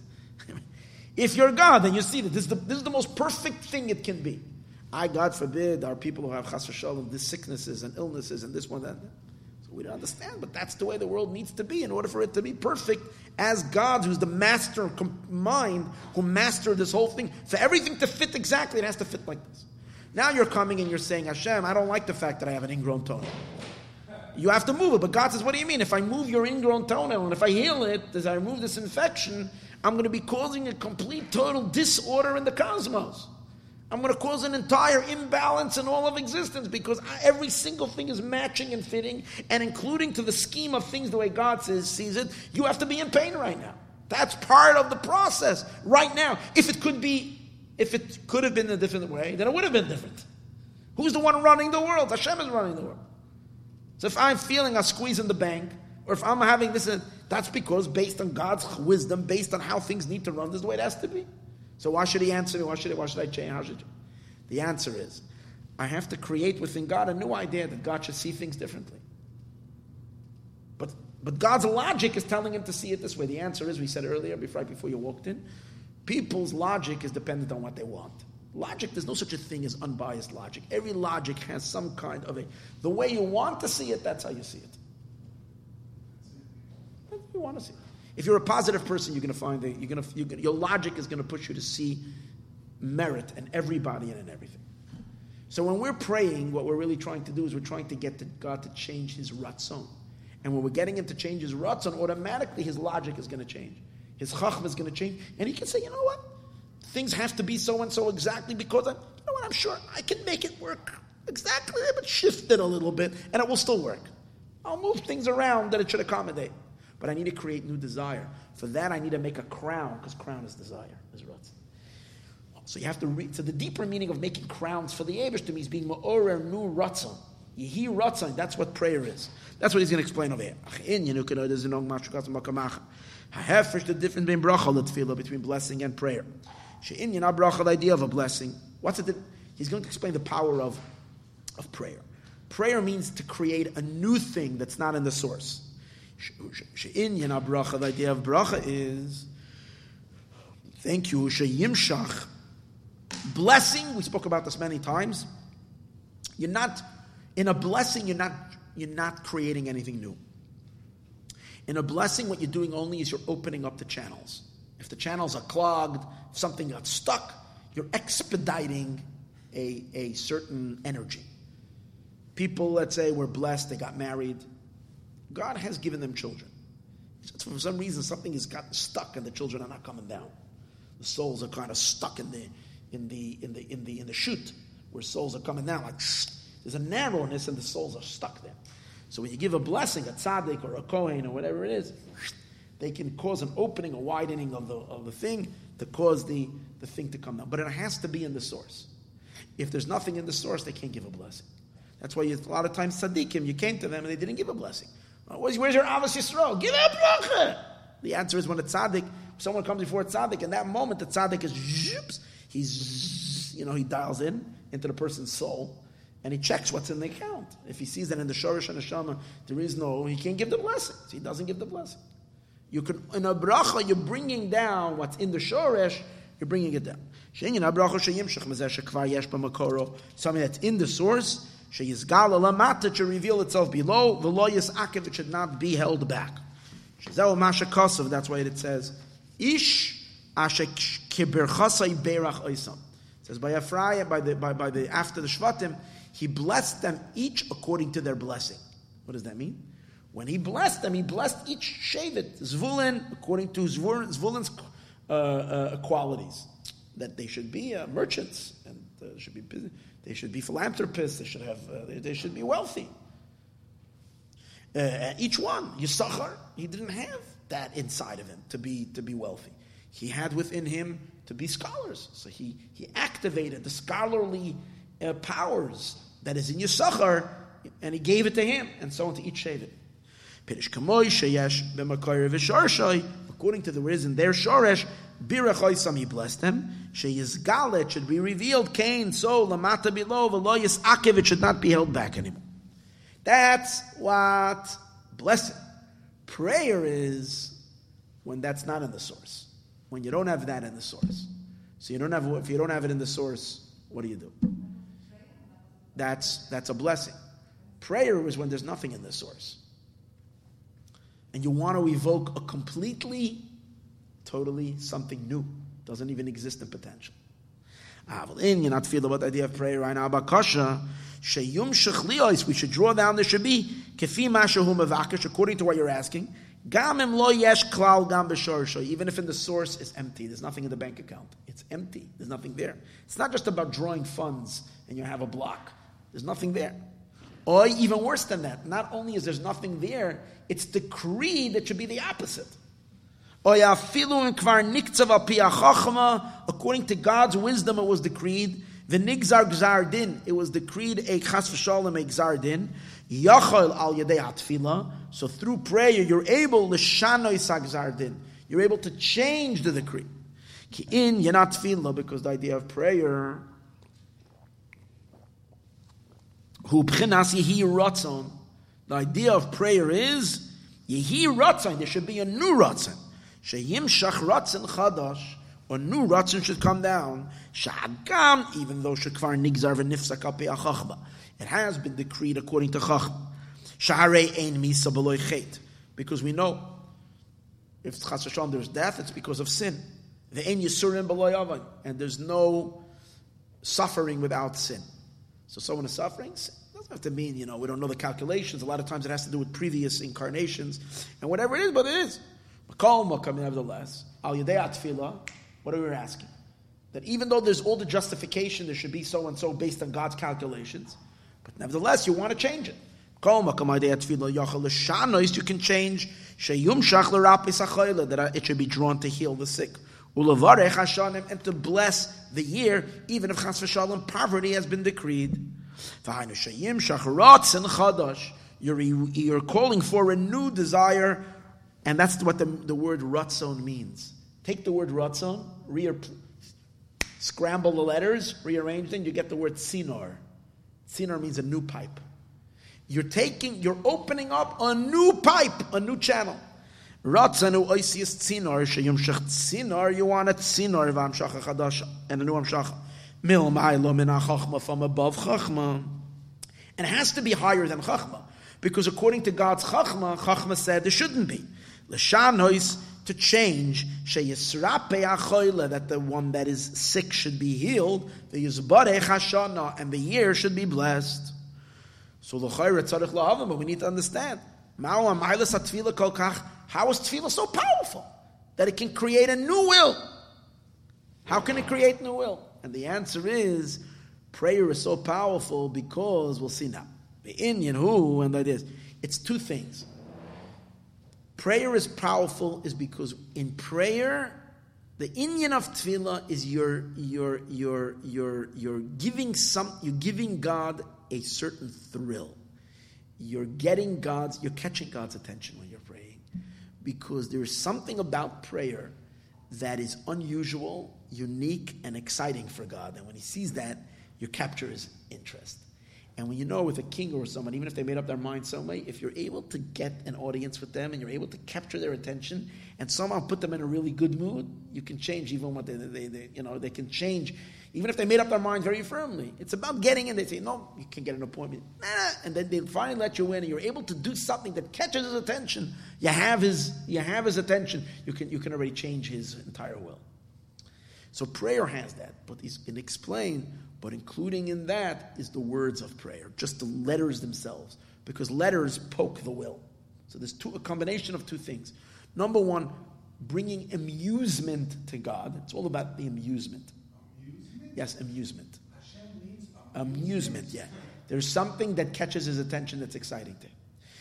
And he's going to give an example, analogy to that. The Inyan, well, you know what the amusement is? The amusement is when something unexpected is taking place that amuses him, because he didn't expect it to be. The Hine, Shoresh Inyanat. No, unexpected. Because based on the way God created us, we are supposed to be coarse. Because we're created in a coarse world. When we, even though we're supposed to be coarse, experience some kind of a refinement, some kind of elevation, and instead of craving potato knishes, we're craving godliness. That's like, wow, that doesn't make any sense. Angels are supposed to be craving Hashem, pining for God's light. Human beings are supposed to be chasing after money and all kinds of other not such good stuff. The fact that a human being is clamoring for God, that's like, wow. And that's like what they used to do when you wanted to capture a king's attention. You would bring some kind of an animal that would do like cute things. A monkey that would do like this. You would have an otter or a seal that would balance the bull on its nose. And that was like catch the king. The king would laugh and then he would listen to you. Or a parrot that can talk. A comedian, there you go. The root of prayer is hubchenas halo'as man. You're sending up something, it's called rising of feminine waters. You're sending up a little something to God to give God a little stimulate. You're sending a stimulant. Shehu b'chenas Allah's man. Allah's man means the raising of feminine waters. Halazed, the tefillah of prayer. Yumshach, through this, not shehu, shal yedei, through this Allah's man of prayer, Yumshach, you're going to capture Hamshachas Mad. You're going to cause God to pay attention to you, and He's going to channel down masculine waters, which means He's going to give you what you're looking for.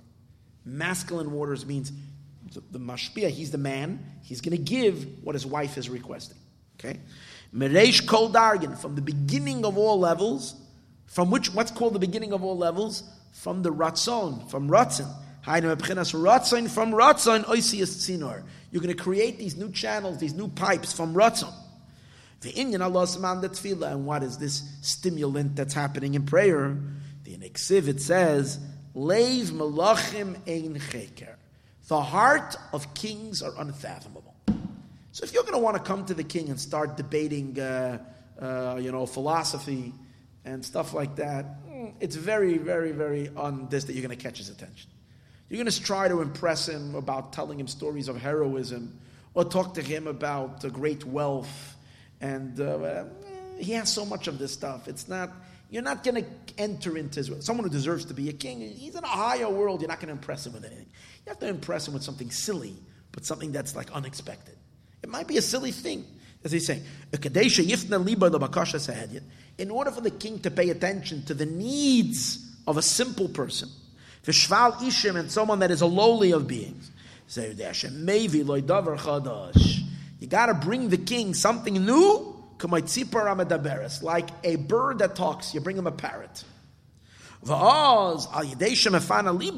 Once he sees this interesting thing, to see this new thing, obviously, we're talking about a king who's not living in in Guina, whatever that place is, where it's full of parrots. Talking about a king who lived there in Poland who never saw a parrot. They brought him a parrot. Whoa, right? So then, once he sees that, he's amused by it. So, and once he's turning his attention to you, then you can already open up and talk about what you need. That he should hear the request of the person that is requesting. And even though, hold it, why do you have to bring a parrot to talk? You can talk much better than the parrot. Open up your mouth, talk to the king. And the answer is, the fact that you as a human are talking, right? The fact that you as a human are talking is not interesting to the king. You know why it's not interesting to the king? Because that's expected that humans talk. And even though a human speaks much better than a bird, you can give him a far more eloquent speech than the parrot could. And more than that, a parrot says stupidity. A human is going to speak intelligence. Who b'dei of Haskell is going to speak intelligent words. The word that's coming from the bird is only what they taught him. The bird is only speaking what they taught him. Cracker, I don't know what. But this that a person speaks, it's not a novelty. Because he's human. Humans speak. And he has an intellect. He has a soul. He has an intelligent soul. But a bird that is from an animal world. He only has a vivifying soul. Doesn't have an animal. An animal doesn't have words, doesn't have letters. But when it speaks, this is a novelty. This is called, you've given feminine waters to the king. You've sent something into him, I said before, amusement. You gave him something you sparked his curiosity. You caught his attention. Sheyifna leiv, hamelech, that the heart of the king should turn, hagam ki leiv mach malachem ein cheker. Even though the hearts of kings are unfathomable, meaning they're outside of your reach, makom makom poina lirois, he turns to see davar hachodosh, this newness, keniskal, like we said before. So this is similar to what prayer is. When we, as human beings, who are so physical and so earthy, inhabiting physical bodies, whose most occupation of most human beings, that their hearts, their passion, their fervor, their excitement, is to the material physical things in this world. And when this physical, earthy human being is yearning for spirituality and for godly light, that's amusing to God, because he didn't, so to speak, expect it. Of course, he created us for that purpose, but it's unusual. And that's exciting. Shadafka tfilas adam, dafka the prayer of man, shalamata that's below, shemelubish beguf v'nefesh bahamis. A human being is enclosed in a body and in an animal soul. Kishahu mispalel, when a human davens. Ba'ava v'yira, with love and fear, especially if he's emotionally into the prayer. Harei davar chadash. It's something totally new. Shahagam shahamalachim oimdim berum oilam. Angels stand in the heights of the world. Umashmiim ba'ava v'yira. Talk about love, talk about fear. Go listen to the angels. How they tremble in fear and their rapture They rapture with love. Machna Michal, Kuf Peivav Elef Machnois. You have 186,000 groups, camps, that stand Oimdim Ba'ava, that stand in love. The celestial choirs. The Gavriel and Machnoisav and Gavriel and his camps. Be'yira with fear. Makom Makom Ein Zedav Chadash Klal. It doesn't impress God. Sharei Klum. Why? Yeah, because they come, as it says, Sharei Klum Yetzahara Yesh B'neim. They don't have an evil inclination. Sheyina. They don't have a phone clicking. They don't have WhatsApp sending him jokes in the middle of davening. They don't have this guy sending him, telling him this one and vibrating this one and picking this, and his wife calling him, and his grandmother is this and that. He doesn't have that. Sheyim na'ava yiramem. They don't have any of these things that should stop them. Oy klum yeshlam gufim gashmiyim. Or do they get hunger pangs in the middle of prayer? Are they sheyitztarchu la'achila v'shtia, that they need to eat and they need to drink and they're thinking about the kiddush already? Right? Shtia hagashmi, physical food. Va'agam, and even shegama malachim yeshlam gufim. Even though malachim also have bodies. Mibeiz yesodos, from the two elements. They don't have bodies like we, made out of 4 elements. Their bodies are made out only of wind and fire. Kamashakasav Ramban, like the Ramban says. And this is that idea I've seen in many Maimarim, that malachim are made up of 2 elements, fire and wind. But what I did not see in a Maimer ever is the next line. That I never saw in all the Maimarim that we've taught. I never saw this next line. Kishenishlachim l'shum shlichus, when they are sent on a shlichus, nasim ruchos, they become wind, they become ruach, and when they're not doing a shlichus, then they become fire, because then they're burning up for God. Because when they're sent somewhere to do something, they become agents on a shlichus, the ruach. Like it says, nasim shenemar oisem alochos, he makes his angels ruchos, is when he sends them somewhere, they're ruach. But when they come back and they stand in front of his holy throne, nasam eish, they become fire. Shenemar misharsav, as they are attending to him, eish loyet, they're burning fire. Kach, what? Shaitim is simply something else. I don't know what they're made out of. Whatever they're there. Kach kosav hatziyun. Look at this. Don't tell the Satmar about this. Don't tell the Satmar Chasidim about the next line. Kach kosav hatziyoni. This is what the Tziyoni says. Pashas Bereishis Daf Ches Amad Beis. I never heard of the Tziyoni. Tziyoni is someone. Huva b'yutched b'malachei ches. U'makol makom nev. So even so they do have bodies. So he says, their bodies are completely submissive to the soul. It's totally unified. Zekamoy or v'keli. Their bodies are not a distraction. Their bodies are part of. It's a vehicle. It's an expressor. The body is meant to fully unified. Like light and vessel. How do you prove that? Because they don't have to eat physical food. Their food is godly light. They're fed. They're nourished by God's light from a ray of His glory. Which isn't the case of a human being. A human being is enclosed in a body. Not only are we made up of physical material world, we keep on pumping the body with more physical stuff. And the more you pump them, because literally we're just every day we caress our body all over again. By bringing, physical stuff are very low.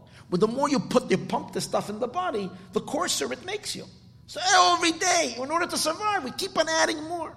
So now, but an amazing thing, and usually what happens is when the more you eat and the less in tuned with God's purpose you become. And here, a person eats and he converts that energy of that material, physical, earthy, earthbound stuff, that coarsening type of material, and the person converts it into fuel to fuel a godly fire in his soul, to love and to fear God. That's amusing, Tasha. That's unexpected. That's exciting. And if a person fails to eat for a period of time, his power becomes weakened until he can completely disintegrate if he doesn't eat for a few days. Not only do we need food, we also need sleep. That's another complement to the human being. that after every few hours he's out of commission completely. He lays like a dead carcass. It's so much so that when a person says, I make a neder that I will not sleep for 3 days, and it's impossible. If someone takes upon himself a vow that I will not sleep for 3 days, the Beis Din calls him, they beat him, they give him a lashing, and they make him sleep. Because you took upon yourself something that's impossible. Okay? So he needs for his life to these physical things. Not only that, that's physical. Now to add to that, God throws into the package a Yetzer Hara.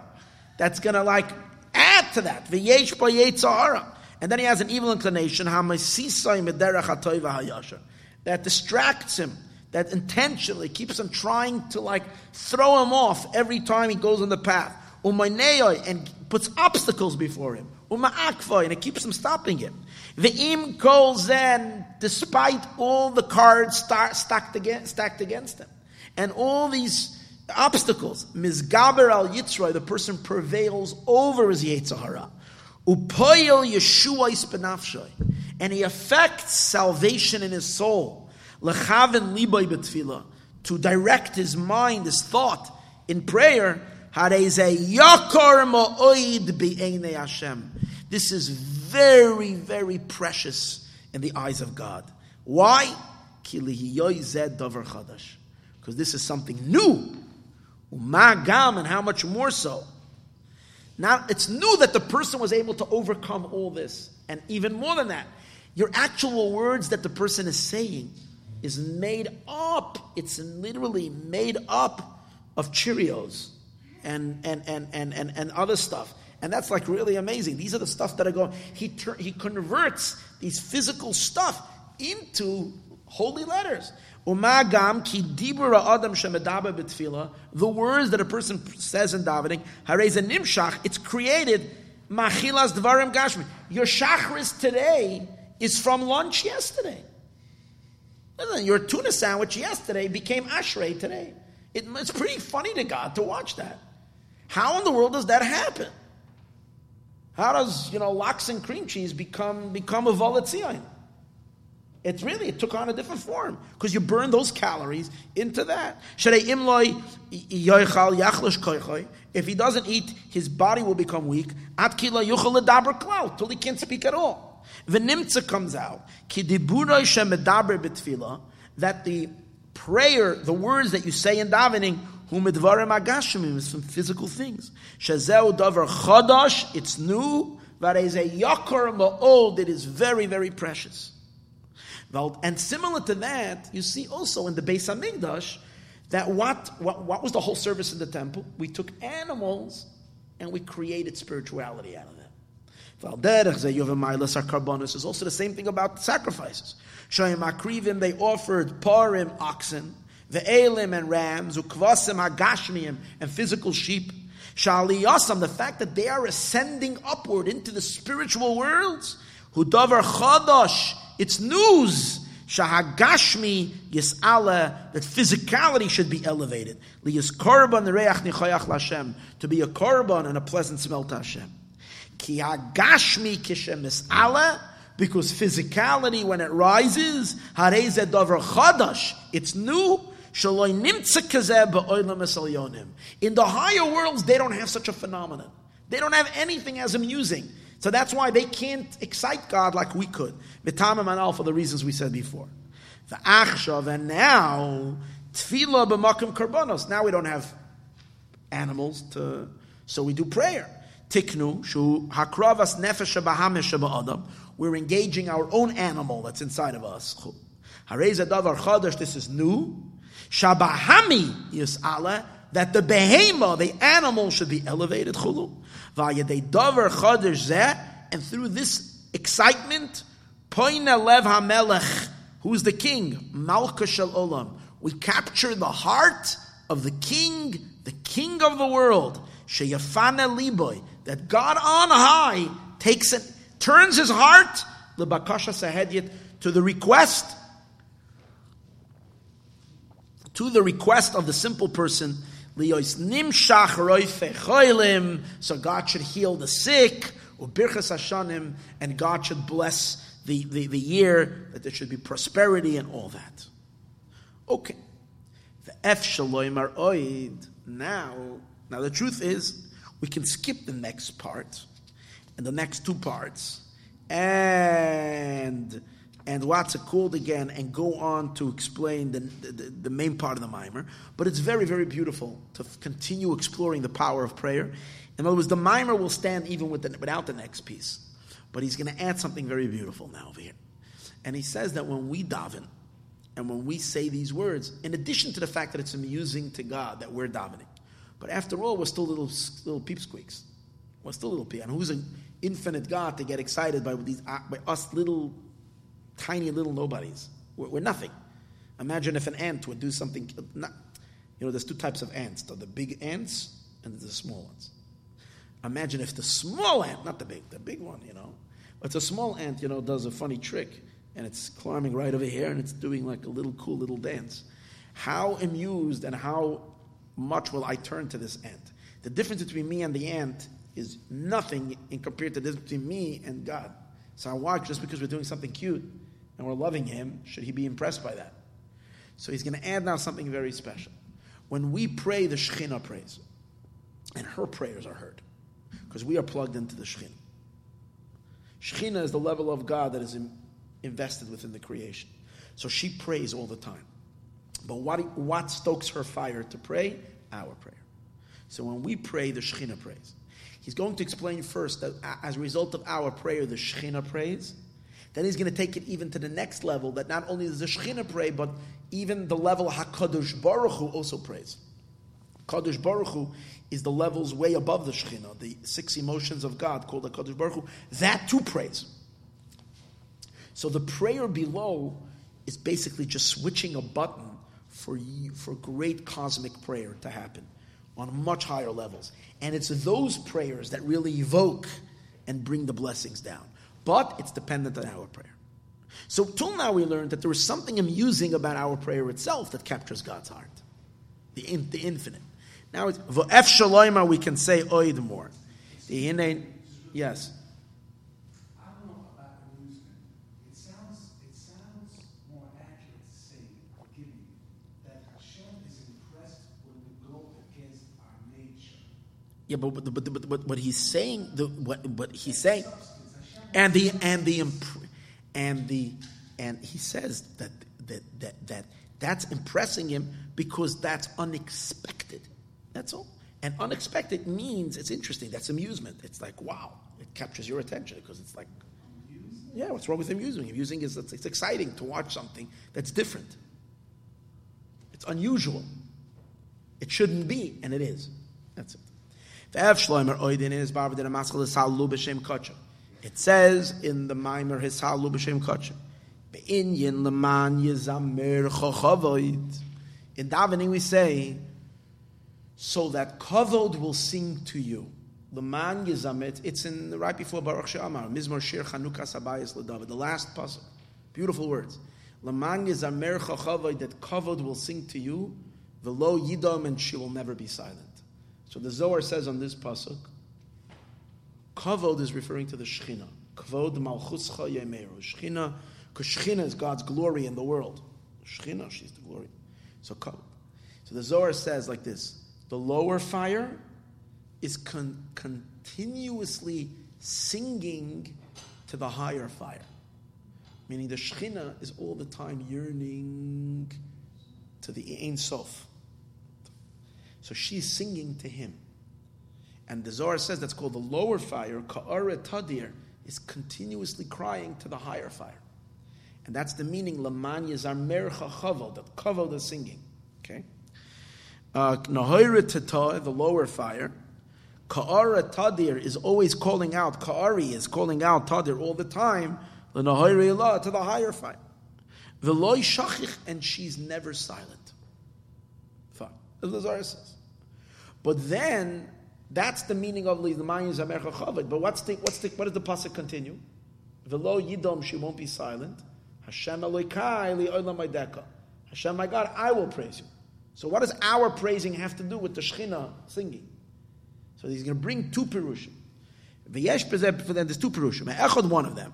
Al yedei sha'adam mahalalu mishabeach laboro. Through this, that a person praises and praises Hashem, his creator. Shazeo mashakasov. This is what we continue. Hashem Elokai la'olam odeka. God, I will always praise you. Ma'oirer al yedei zeh. So the person evokes through this liyos yizamer chachavai, that the Shechina should sing. V'lo yidayim, and the Shechina should never be silent.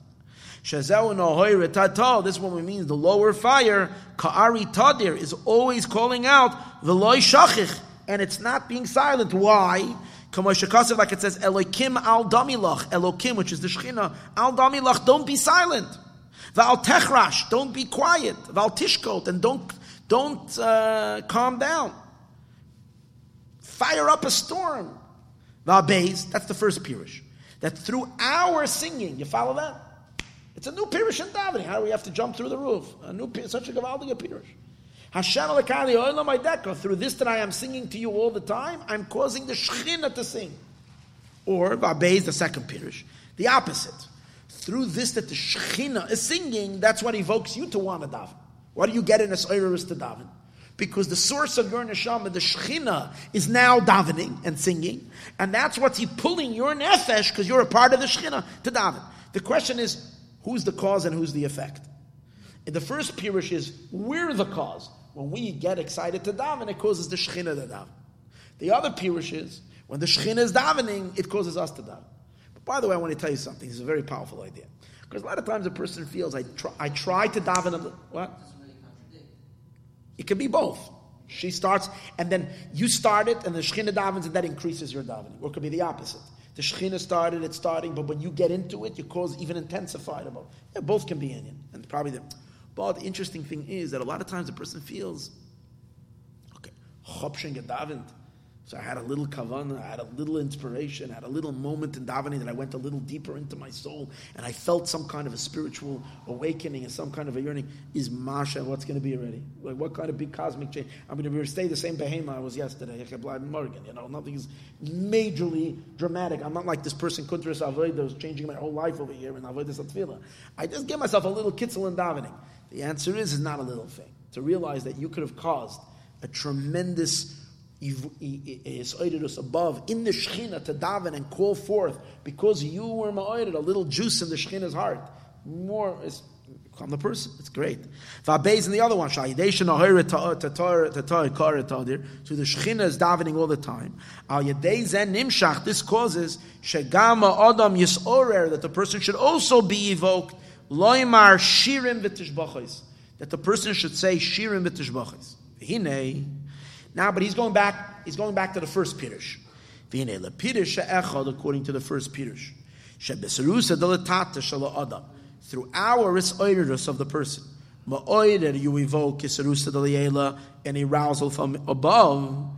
Lias nahoiret tata karet tadil nahoiret, so that the lower fire should call out all the time to the higher fire.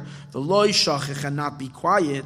Shazau masha kasav. This is the meaning. Va'ani tefila, I am prayer. You're causing the Shechina to daven. Hold on 1 second. Ani hu b'chinas malchus. Malchus is ani, Shechina. Hu b'chinas tefila. She's always in a time of prayer, l'nahoirei Allah, to the higher nahoirei. And who caused it? The person. V'al zeh. And that's the reason why the Eibishter answers the prayer. The Orient, it's not because you davened. When you daven, the Shechina davened. No, the Shechina davens, that's a davening already. V'al zeh nimshach liyas yehi ratzain, a new will. Why? Because Malchus is related to Keser. Why? Because we know that who wears a crown? A king wears a crown. So Malchus, even though Malchus is the lowest sphera, she is rooted in the highest. So this is the idea. When we daven, Malchus davens, the Shechina is Malchus. And when she davens, she climbs up to the crown, she evokes new will and new ratzon. What was your question? Every person that's a neshama reaches this level. For sure, because every time, of course, because you're a nitzutz of the Shechina. So every year there's a nitzutz of the Shechina. So when a year davens, it's more the Shechina to daven. V'hagam, obviously, lefi zakus hanashamas, there's differences in it. But b'chlolis, it's everybody. V'ayadei zanimshach liyos yehi ratzain. Why? Ki keser elyon the iu keser malchus. Because keser of malchus, that's the keser. Elchein ayadei tfilas pchinas ha-malchus. So when malchus is davening, mamsheches mepchinas keser elyon, she draws down from the supernal crown, sheyum shachliyas ratzon chadash, there should be a new will, hagam, even though shal piyah chachma, based on chachma. Nigzar gzar din, there was already decreed a gzar din, a decree that chas v'shalom, there should be some kind of a whatever lack of blessing in this world. Makol makom, the prayer effect is hapach latov. It should turn over to good. Ayidei b'chinas harachmim pshutim de keser. Once you evoke keser, over there's no calculations. Over there's just pure infinite mercy. And from that place you're evoking. But not directly. You to Malchus, to the Shechina, to Keser. The Shoirish Inyan Vani Tefillah. And what is the root of the idea of Vani Tefillah? Even deeper. Shebchenes Ani Tefillah u'mechuber l'mayla l'bchenas Shem Havaya. You see, Tefillah comes from the word attachment. Vani Tefillah means I, the Shechina says, Ani, I Malchus, Tefillah, I'm attached to HaKadosh Baruch Hu. V'zeu ma she'anu oimrim, what does this mean? We say, B'baruch she'amar. In Baruch she'amar we say, Yachid chai ho'olamim melech. Yachid, so what does that mean? Pirish Yachid u'b'chines atzmiyas orein sof Baruch. Yachid is the essence of the orein sof. Yachid, you are singular, you're a one. Shalamayla meb'chines olamos, God as He is above all worlds. U'melech u'b'chines melech olam. But when you say Yachid, Melech is God being the king over the world. Va'al yedei b'chinas chaya elamim. So you got Yachid. Yachid is similar to what we said before. Keter, crown, Atik Yomin. Hashem completely removed from everything. That's Yachid. He's alone, nothing else can even exist. Melech is the total opposite. What's Melech? Ein Melech b'loyam. There's no king without a people. Melech is God's complete immanence within creation, His presence within the Eibishter completely contracted to the creations. Now, how do these two attach?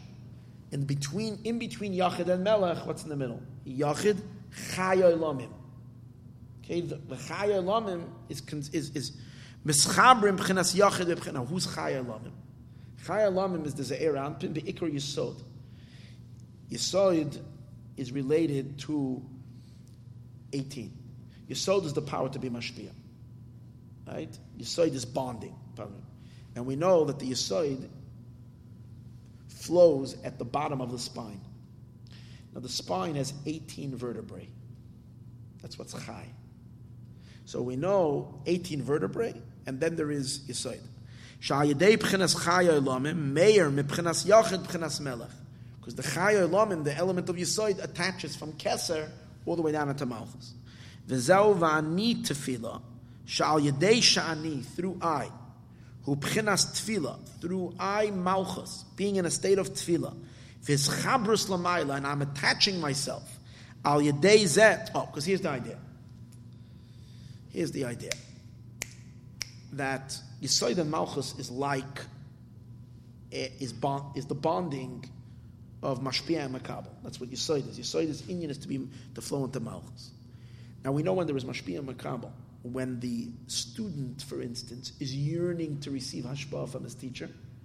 When a teacher comes into class and he finds 10 pairs of eyes looking desperately, can't wait for the teacher to open up the sefer and start teaching, it creates a fountain in the teacher. It opens up a flow from the subconscious, even deeper ideas. Gavaldi. Come into a classroom and everybody's on their phone and everybody's ahead and this. You lose all the cheshik to teach. Your neshama plotzes. I'm not talking over here Thursday night because over here you're sitting every hours. I'm talking about coming in to teach smicha over there, Yeridea, and everybody's out for lunch.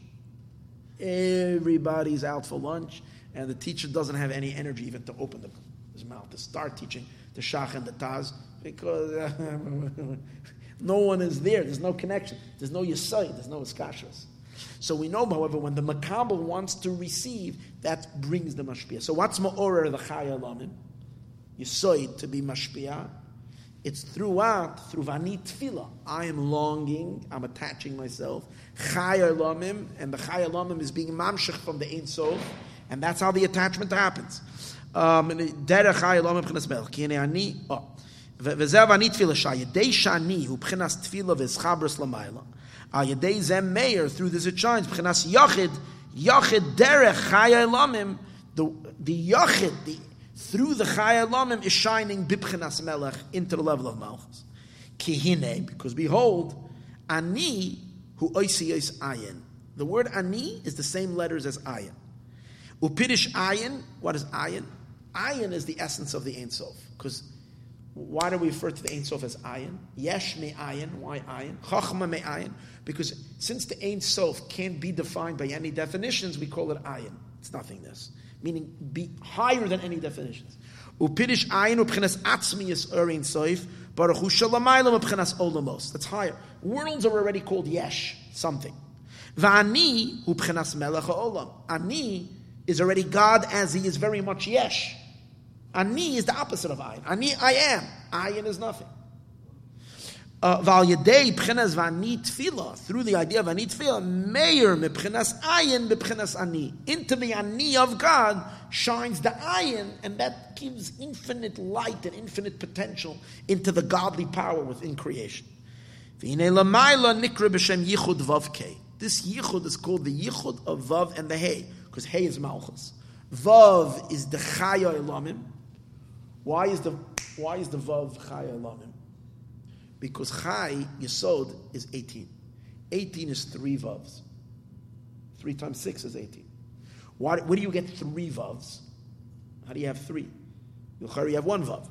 And the answer is pirish. Ki kolam shachan em shechas melmayla nikra b'shem vav. Every hamshacha coming down is called vav. Because a vav is a hamshacha, a line going down. Since I think he's going to say, since there are 3 kavim, on the right side, on the left side, and in the middle, there's 3 vavim. 3 vavim is 3 times 6 is 18. So that's the chaya elamim, the life force of all the spheres as they're all coming down, attached in malchus. But what does that require? It requires a bonding. You see, basically all that he said right now, to put it into practical words. If you wake up in the morning with a thirst for the divine, if you're longing, if you're in a state of prayer, ani tefillah, a state of attachment, guess what? You're pulling the entire cosmic forces right down into your soul. Just that yearning. Why? Because vani tefillah, you want. What's going on? And not only that, through these 3 vavim, what are you capturing? You're capturing the yachid, the Ein Sof himself, atik yomim, the Ein Sof. If you wake up and you come rolling into shul and dropping your tefillin on the table like azay, and come taking it out, that's good. That has a mile. There's another mimer that explains the mile of that. In this mimer right now, he's talking about the inyan of ani tefillah. There's the ischabras, there's the attachment, it's the wanting the attachment. It's the wanting of the relationship. If a what? All right, that's an avodah. Nothing happens. No one wakes up automatic like this. That's why we learn Chassidus. We should know this inyan, and we should understand. So tomorrow morning, you'll activate the inyan. The ratios come from the nimshach b'pchinas hey, and it comes down into the hey. V'zeh yichud vavke. V'hainu yichud b'chinas yachid im b'chinas melech. Fine. V'hay de b'chinas chaya elamim kanal. V'hainu koydem atzilus hu b'chinas hamshachas kav v'chut. Before atzilus, it's 1 vav. V'hu b'chinas vav echad, it's 1 vav. Avol b'atzilus, once it goes into the world of atzilus, hineksiv, it says, Zeh Hashem, this is God, kivinu loy. Simply it means we hoped for him. The deeper meaning, this is God, kivinu loy, we made him into kavim. We channeled him into 3 kavs. We lined him into lines. We channeled him into channels. Sheyesh gimel kavim, chagas, chesed, gevurah, teferes. L'cheinu b'chinas chai, that's why it's 18, ki gimel vavim, the 3 vavs, oila mispar chai, come up to be 18. Elechena yadai chaya elamim, through the chaya elamu, b'chinas hamshachas, b'chinas yach, b'chinas melech. Okay, fine, Givaldi. I don't want you to lose the forest because we're getting caught up in looking at a particular tree. What we just explained now, just to summarize very, very, without getting into the most of this detail that is very enriching, but not essential to the core understanding of the Maimer. The Maimer is trying to show you what your power of prayer is. And he's really going to take it soon, that the real chiddush of prayer is through your oisei of Dibur, because Dibur really comes from Keser, and that's why it goes all the way up to the Keser Yehiratzim. But he says, the first, in prayer, there's two inyanim. There's the neshama of prayer, and there's the guf of prayer. The neshama of prayer is the fact that you're doing halo asman. You are taking yourself away from your material, physical life, and you're lifting yourself up to God. That is exciting by Hashem. It's like the parrot who talks. You're getting the Eibishter excited. Now he added to that. To add to that, why does that create shock waves by the Eibishter? Why does that wake God up? Because not only are you davening, because when you daven, the Shechina also davens. And when the Shechina davens, for sure she's causing a storm above, because the Shechina is rooted in Malchus. And then he started explaining how when the Shechina is connected, whatever, how it technically works. Not going to get to that. V'oid yesh loimer. And soon he's going to lead all into this. That's all the neshama of prayer. What's the body of prayer? It's not you can have all this aspiration, longing, and desire, but you still need one more thing. You need to actually say the words. Because another component of prayer that's very important is that you should say letters. And if you're just thinking all these feelings and all these emotions and all this aspiration, it's not going to have the effect. You have to say the words with your mouth. Why? Because the body of prayer, to a certain degree, is even more potent than the soul of prayer. Because the body are letters. And letters are rooted in the essence of your soul. And as your letters are rooted in your essence, these letters really are derived. Who originated letters, these 22 letters? Where do they really, really, really originate? In the Eibishter's essence. That in the Orein Sof Shalifnei HaTzimtzum, there's already the 22 letters.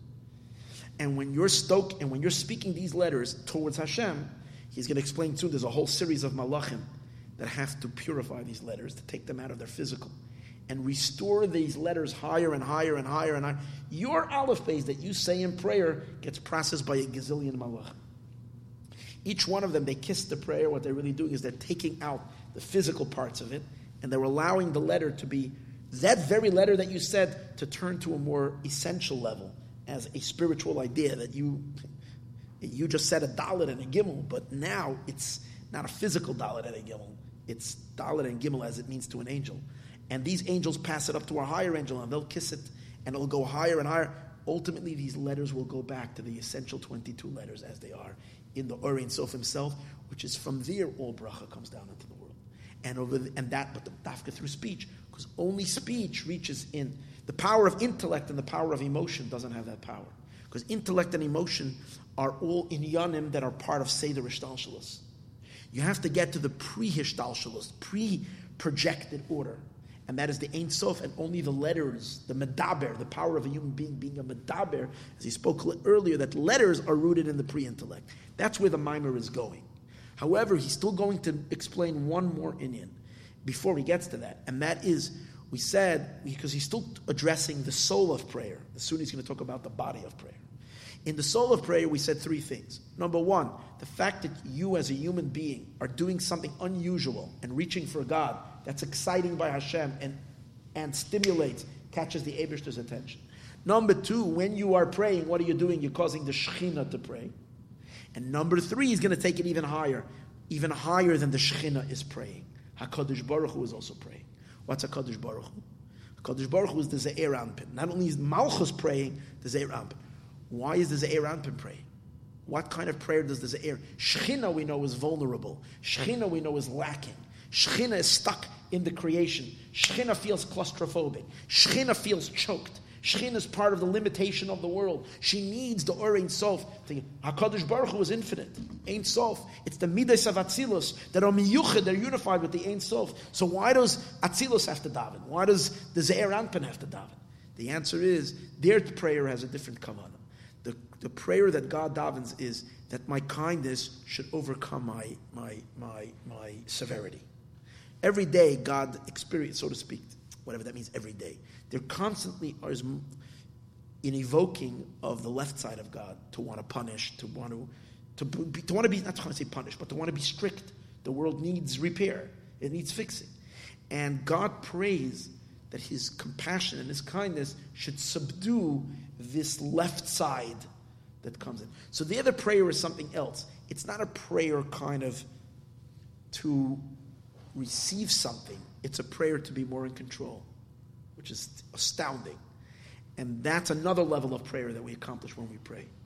And when the gevura of God is subdued by God's kindness, then there's a lot of blessing in the world. So let's read inside. We can also add, yes, because he makes himself vulnerable to us. Because when the light of Keser shines in the Midos, then the Chesed overpowers the Gevura. When the light of Keser is not shining and it's just the Midos themselves, Gevura can sometimes become.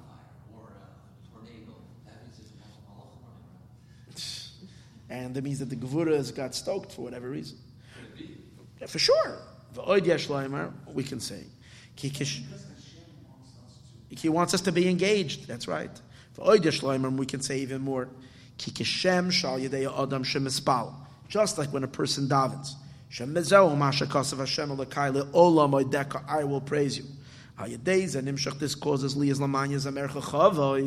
that covered is davening. The lower fire is calling out. So too al yedei tefillah Adam through the prayer of man. He causes God to want it to daven. Like Chazal say this. My matzli. What is Hashem davening? Yihiratzah, let it be the will. Sheyichpeshu rachmi es kasi. My compassion should overpower my anger. So what does that mean? Pidish HaKadosh Baruch Hu ka al ze'er anpin. When we say HaKadosh Baruch Hu, it always refers to what? The ze'er anpin. The ze'er anpin shenikra. What is ze'er anpin called? Why is it called Kadosh Baruch? Because the ze'er anpin shenikra Kadosh Bivav. It's called Kadosh, not Kodesh. Kodesh is without a vav. Because Kodesh is Chachma. Chachma is completely removed. Kadosh means it's holy, it's removed, but also relates. V'gam Baruch, it's also Baruch. Meloshen v'amelech Shlomo Baruch, Pidish Mekabel HaBracha. When it says the king Shlomo is Upidish Shlomo Melech Shashalem Shaloi Haine Bechinas Yisoid Shenikra Gam Kein Baruch Hashem Shemakabel HaBracha Bechinas Yisoid Abra Shenikra Baruch Rosh Tevis Roishu Makar Kol Brach.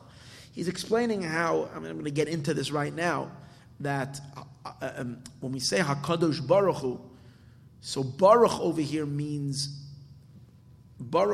someone who receives the blessing. Like he says, this person is blessed. So it's referring to the element of Yesod. Because Yesod is filled with blessing from Chachma, which is also called Baruch. But Chachma is called Baruch because it's Roish Umakar, the word Baruch stands for an acronym. Roish Umakar Kol Brachos, the source of all blessing. It's the power from where blessings come from. Yesod is the collector where all the blessings flow into. And from Yesod, it goes into Malchus. So, V'hainu, Ki Shloima, the word Shlomo, Kolol Dechar V'nikva. Shlomo includes, it's the word Shalem. Shalem is male and female. Because it's Shalem with a Hey. Hey always makes something female. So Shalem means complete. Shlomo is complete female. So it's male and female. Shlomo B'hei U'B'chinas Malchus. B'chinas Mekabel. Shloimo b'cholam, that's Shlomo. Shloimo with a cholam on the top, who ashpaz deeper as the char, mash makabel yisaid abba. Zeh amel shalom shaloshka yisaid zeh shemakabel abracham yisaid abba. We go to the Ikea, we call it Ravalim, Chines Teferes. Zeh Shem HaKadosh Baruch Hu b'chlal. Okay, I'm not going to get into this right now because too much kabbalah over here, especially for this time of the night. But the idea over here is that HaKadosh Baruch Hu refers to the configuration of Yesod and Teferes, and which really concludes all the 6 spheres. They're called HaKadosh Baruch. What does it mean the Ebershter davens? What does it mean HaKadosh Baruch Hu matzli? Pirish lefisha bezah yesh chesed gevura. Since the Ze'er Rampin is composed of the 6 emotions, which include kindness and severity. Shelechein matzli, that's where Hashem davens, sheyichbeshu rachmi es kasi, that my compassion should override over my anger. Hainu sheyum teku b'chenes hagvuros, that the gevura should be sweetened. Al yedei b'chenas harachmim de teferes. The compassion of teferes, see chesed and gevura clash. So the gevura is not impacted by chesed, because when chesed voices its opinion, gevura fights back. But compassion is able to negotiate with gevura and to silence the feelings of gevura.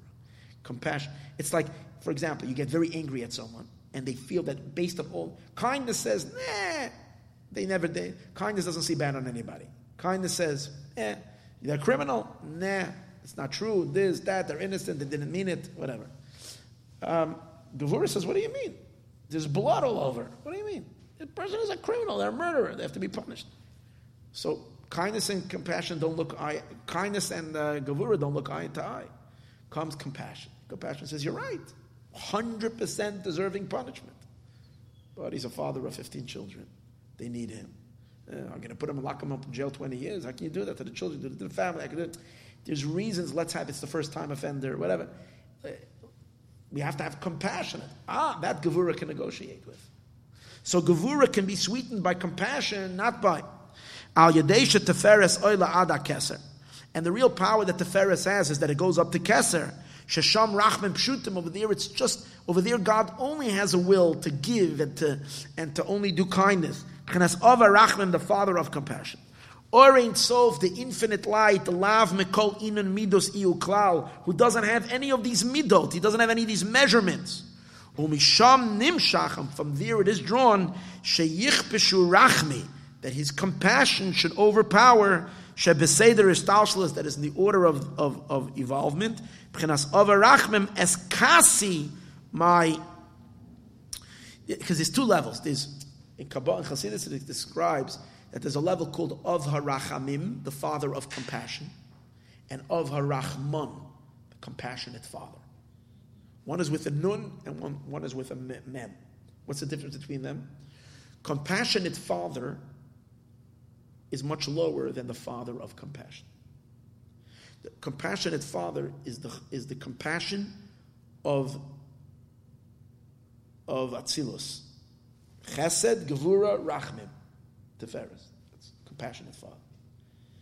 Father of compassion means he's way above any definition. Can't even see when you say compassionate father, there's some kind of a definition. A father has father of compassion means it's the source from where all compassion comes from. Ain't so if you're not defining anything, just know it comes. He's above it all. That's Ava Racham. That's why you'll see that in Rosh Hashanah davening. On regular times, we say Micha Moicha of HaRachamon. Only when you come to Musaf Rosh Hashanah, or Ne'ilah, or Shabbos by Mincha, you say Micha Moicha of HaRachamim. Because it's a time when we're reaching much higher, we're reaching into Keser, we're reaching to much higher levels of compassion. So what he's saying is, since Teferes rises all the way up into Av HaRachamim, the Av HaRachamim empowers the Av HaRachamon to restrain the Gevura, that the Gevura should not get out of hand. That means when there Chas v'Shalom could be, God forbid, moments when God wants to get upset at the world and deal harshly with the world. So the compassion, which is rooted in the Ein Sof, and that's the prayer that God is davening. He's kind of saying, over Rachmas Kasi the B'chinas HaGevura. Oid yesh lo yimar al pi HaMedrash Rabbah now. Sha'adam kolol mel yonim b'tachtainim. That the person is included from the higher worlds and the lower worlds. V'nei agam ki ma'Medrash Rabbah mashma shekavanas amrim al yonim hanim malachi asharis. Even though the Medrash seems to imply that when it says from the upper worlds, it means only angels. Shem gam kein nevroim. It means they're also creations. Why? Sheyesh amr shenivru b'sheni, because they were either created on Monday. Yesh amr b'chamishi, angels were either created on Thursday, so they're creations. K'mo shekasem Medrash Rabbah. Avo be'emes ha'adam kolol mikol ha'partzufim. The human being really includes all the levels, everything, even the divine levels. Kemuven ma'azor, as understood from Zohar. Umekamid rushim belekuti Torah, ubetorah or, ubesifir shel beinanim, from many places where you see that the human being includes not just the angelic world, but the realms of the divine and all the levels. V'yesh ba'adam gimel sichliyim. Now a person has, because up there's a structure of 10 sephiros, so a person too has 3 intellectual spheros, Zayin midos, 7 emotions. Shehem keneged esa spheros. They correspond to the 10 spheros. But then a person also has 5 levels: nefesh, ruach, neshama, cha, yechida, which correspond to the 5 worlds. Nefesh is asiya, ruach is yetzira. Neshama is bria, chaya is atzilus, yechida is the Ein Sof. That's higher. Sheba Adam zaneged hey partzufim datzilus. Shem partzuf keser, the parts of keser, parts of Abba, Chachma, parts of Ema, the parts of Bina, parts of Zah, the parts of Zah, or parts of Malchus and Malchus. Basically, all partzufim. V'gam misha yesh rak nefesh tasiya, and even a person who only has the soul of Asiya, the lowest soul, shenimshach b'pchinas Malchus to Malchus tasiya, which comes only from the lowest level of Asiya. He says even he includes within him the higher levels as well. It's only that these levels are hidden; they're not so pronounced in him. In Malchus of Asiya is enclosed the Chachma of Asiya. Shabbat Chachma the Yetzirah, which in this embedded in Chachma of Asiya is Chachma of Yetzirah. The Chachma the Bria, and inside is Chachma of Bria. The Chachma the Atzilus, as he explains in Tanya chapter 18. He's just showing how a human being includes everything. You also have the Yud Kei Vav Kei in a person, God's name. And he explains in Tanya how the Chachma is the Yud, the Bina is the Hey, and what's Kutzei Shel Yud? Even on top of the Yud, there's a little thing which is even higher than Chachma. Who Bittul is the person's ability to have total Bittul. Shalamaylam and Atam V'das, B'chinas Re'usa Deliba, is when a person has a nullification to God that transcends reason. Hey, what's the Hey? B'chinas Asaga Vavana, understanding. What's the Vav? B'chinas Midos, emotions. Hey Achrona, what's the latter Hey? B'chinas Hadibur is our power to speech. Not only does our soul possess the Yud Kei Vav Kei, even our body has the Yud Kei Vav Kei. Hear this? V'gam ha'guf shel Adam, even the human body, shu atzir shebegufa Adam, even the physical body, hine gam tzir ha'choymer shelo, even the image of his physical body, hu tzir muchan lekabel turas ha'nefesh, facilitates the soul. Elechen gam betmunas gufay, that's why also in his body, yesh gam king tzir shem havaya. There's also a Yud Kei Vav Kei in the person's body. Sharoisha Adamu Ke'ein Yud. When you look at a human body, the head is the Yud. Hey Atzbois, the 5 fingers, is the Hey from your feet, from your hand. The 5 toes on your legs is the lower Hey. And the rest of the body is the Vav. And Beis HaHeyin V'gufa Adamu Ke'ein Vav is like a Vav. You got Yud, Hey, and then the feet, the toes, another Hey, and then the body is the Vav. So the physical body of a person is Yud Kei Vav Kei. And therefore, al yedei tfilas ha'adam. That's why through man's prayer, shanase b'tzelem medumus kol ha'esa spheres. A person is made in the image of all the 10 spheres and all the worlds and everything. V'chol ha'chamisha partzufim. Ma'orer l'mayla, he causes above that liyos nimshach shinui ratzin. So again, he explained why man has power in his prayer. Number 1, it's a chidush, it's a novelty. Number 2, when we daven, the Shechina davens. Number 3, even higher than that, HaKadosh Baruch Hu is davening. And that's causing the gevuras to be subsided, and therefore only kindness to come into the world. Number 5 is when a person is so, God is a miniature, you're literally a miniature of the entire Seder Rishdashlis. So therefore your davening is very powerful. But now is where the main part of the Maimah comes back to, but it all is dependent in having to daven, speech. And that's where I was wanting to get to. Even though there has been a gzar din already. There should come a new will, to heal the sick, and so now he's going to explain. We need to understand how the speech of a person is physical. How is it from physical speech of the adam of a person?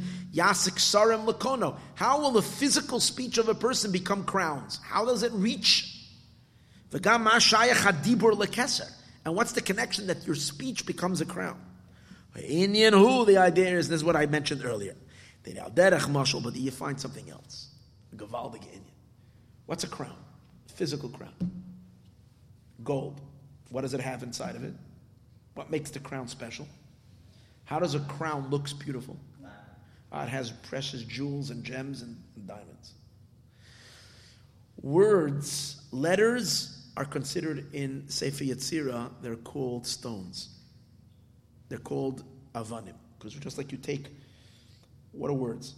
Words, what do you do with stones? You take a few stones together and you create a wall. More stones, you create another wall. Then you create a room. Then you create a house. And then a few homes next to each other, all made up of these stones piled together. You have a street. And from the street, you have a little neighborhood. From a neighborhood, after a few neighborhoods, you have a village. From a few villages, you have a city. So that same is also with speech. You take a few letters together, you have a word. More letters together, you have a sentence. You have sentences together, you have a paragraph. Paragraph together, you have a chapter. You have a few chapters together, you have a book. You have a few books together, you have a whole set, a whole series, a whole encyclopedia. So it's all like building blocks. That's words. So that's the comparison. Now, what do you do with stones? Not every stone, but unique stones, you put them in a crown. So if letters are words, we can understand the connection to them to the crown. The only thing is they have to be polished and they have to be the right letters. So how do you have the right letters? You can speak all kinds of junk. You open a siddur, it gives you the right letters to speak. The fact that you're a Jew and you're opening and you're saying these words, they're going up into the crown, as we explained. But they have to be polished, and that's what the angels do. They're the polishers. They polish and polish it. And the idea is like this. The words become the precious stones that go up in Hashem's crown. The Hebrew words of davening. The keser is made from precious jewels. The noid that is known for precious stones. It says in Sefer Yetzirah, two stones make two homes. When a person davens with love and fear, the stones are good stones that illuminate. They are fitting. They're fitting that you should make from them a crown. That's when you're davening with love and fear. After all, the person's words are physical. This is what the angels have to do. That is known. There are many angels. In every chamber. They're in charge. The Kabbalah Tfilah to receive the prayers. And to bring them up. That's their job. So the Malach calls out and he says, Freddie, I got him. I got these shuls over here. You go get another. You got him covered. I don't know why I want to call the Malachim Freddie. He calls out and he says, I got him covered. You go there. You can take that shul, and that shul. I'm trying to figure out how they figure this out. Who's going to that shtibel? Oh, my Shlomi is made. They say Shlomi is making another minyan. You got to have another Malach. Wait till Shlomi. Shlomi? He's always making the last minyan. The Malachim want to go for lunch break, but they can't go because they have Shlomi's minyan. In any case, and what's their elevation? See, Malachim also speak. Like it says, they call out to each other. So they do speak. But their speech, we can't hear them. Why? Because they're so subtle, their speech. Their speech is like our thought. Yeah, their speech is like our thoughts. When I'm thinking, you can't hear it. Even though I'm thinking, but you can't hear it. Va'agam, and even though they're not a physical body. So how can you say they speak? Makal makam hadibur yeshbam. They have speech. Rak she'eno kidibur adam. It's not like man's speech. She'yoytza hakoil. Our speech goes out. Ayadehim moitzois to the 5 utterances of speech. Kiyim shahadibur shalahem. Their speech ruchni is spiritual. Valderech hamachshava shalanu. It's similar to our thought. Sha'anu royim. We see. She's oisias b'machshava. There's letters of thought. Shal yada mavina maseichel. Through that we understand an idea. Hagam ki oisias hamachshava einam yoytzem ma'amoitzois. Now, even though, and you see, he's just proving that you can have letters that don't come out of the mouth. Because letters of thought are not going through the mouth. They're just in the brain. Yet they're letters. Kiyem shemur goshem b'seichel. You sense them in your intellect, in your mind, in machshava, in your thought. Valderech zeu dibur hamalach. That's like the way angels speak. It's like thoughts. Shegam chaverei margesh hadibur shel zeh. But by us, when I'm thinking, you can't sense it.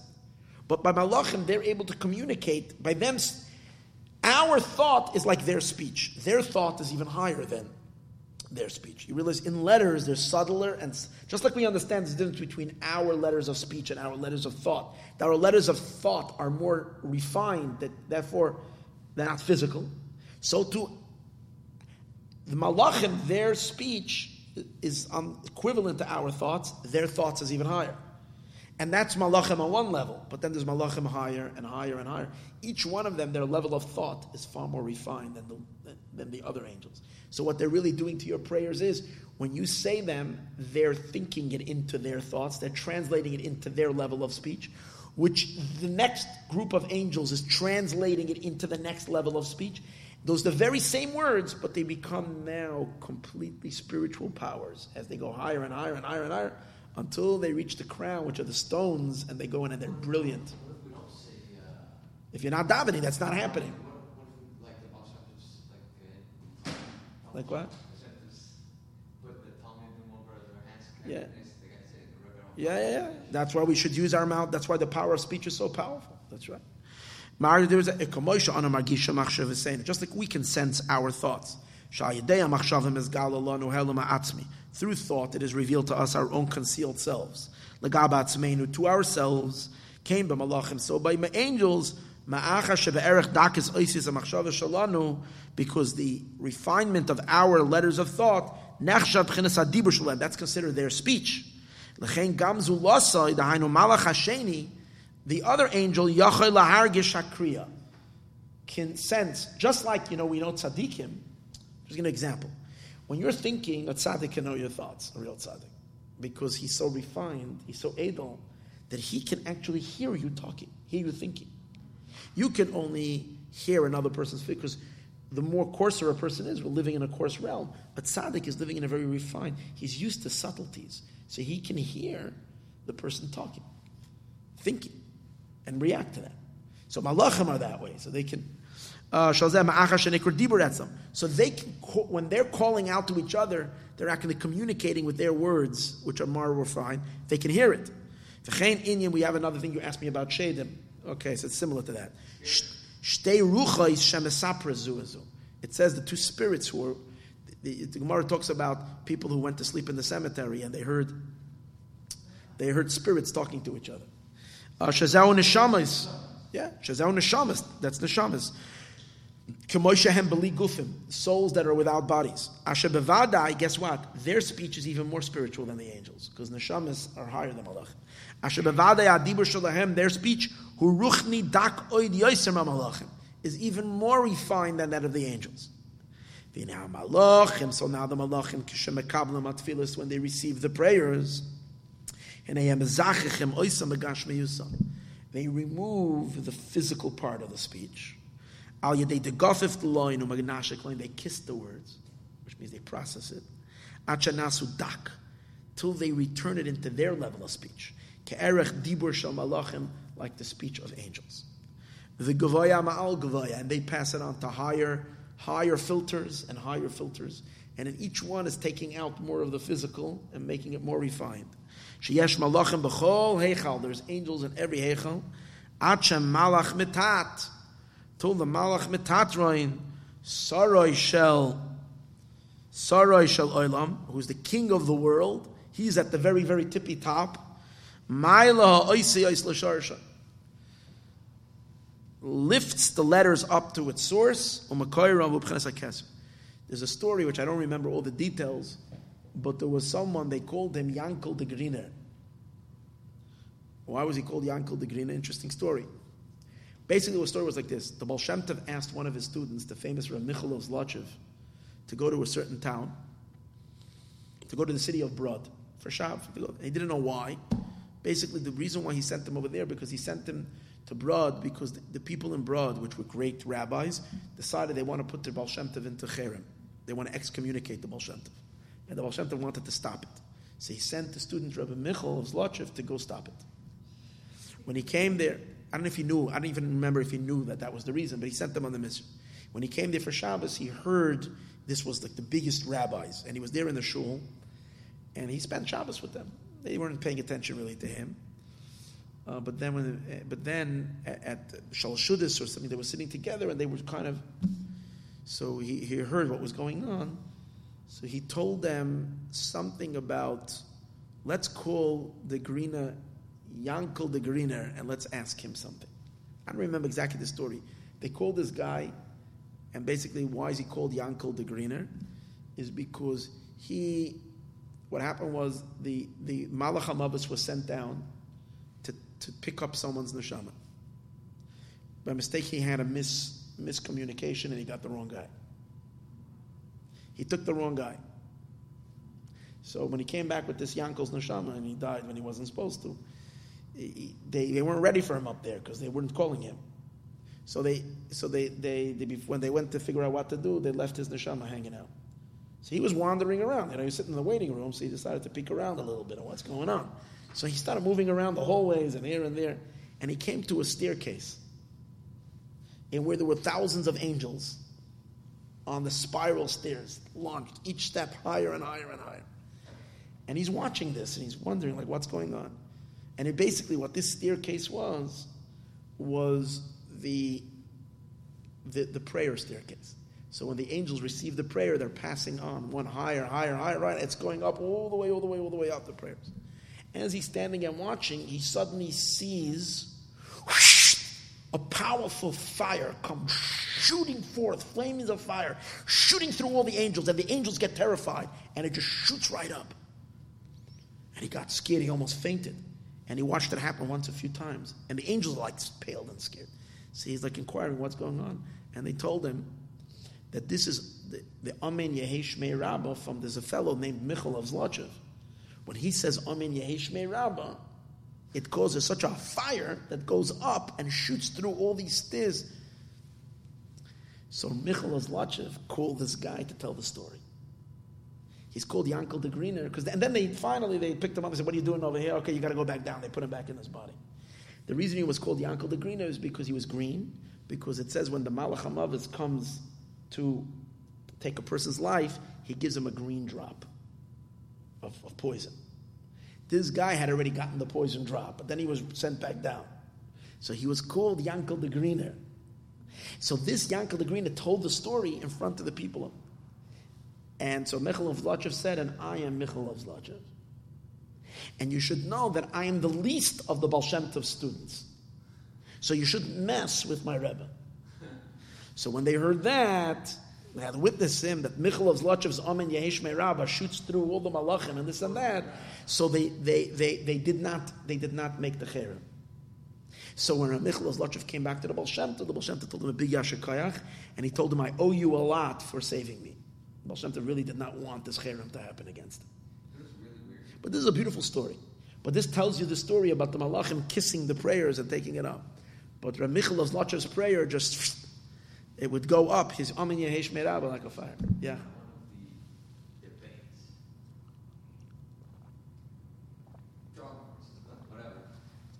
Whatever. Melan fängt der Malachim over here. So schickt right für, sagt mir a Mais over here, mit Achal Leres over here. Okay, we'll learn about that soon. The debates. That's where the oisius of speech. So he rises them up. Ukanal, we said earlier, shadibur, that speech, Sharshay min midbar comes from midbar. Shehu b'chinas hakesser, which is the crown. Kama shekaseh b'maimer azayir al pasek Naftali ayala shlucha taf kuf samach from the year taf kuf samach zayin, and that mimer is where the Alter Rebbe explains this. Va'az then koishamem ksaram l'koina, he makes crowns to his maker. Piddish, what does it mean? He makes a crown. It's not physical. It means that new will comes down. Keser is ratzon. Shayimshach ratzon chadash, new will mepchinas hakeser. Shahagam shal pi hachachma, even though it's based on God's wisdom. Ein yisurim b'loy avain, there's no suffering without sin. Makom makom yimshach liyos noisei avain, for God to be forgiven. For oiver al pesha, he should forget about the sin. He should go over the sin. To this new channel that came through prayer, he wrote in a new desire, a new will. I got hiccups now. Let's see if we'll be able to do the finish yet. There's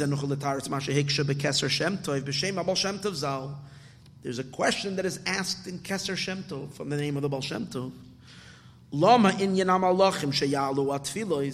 do I need malachim to raise the prayers? God's glory is everywhere. What do you need malachim to raise the prayer? The Eibishter is here in the place where you're davening. As above. Why do you need angels? That the prayer should go up. To add even more. Shlomo Melech asks God that you should hear in heaven. What does Shlomo Melech say? I'm building a Beis Hamikdash. If God is residing in the Beis Hamikdash, why is God going to hear it in heaven? He's hearing it here. Especially in the Beis Hamikdash, that Hashem contracted his Shechina between the two poles of the Aron. Why is he asking? You should hear in heaven. The idea is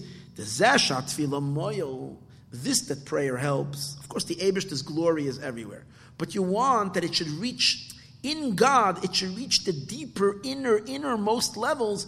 The Eibishter, as he's not contracted in earth.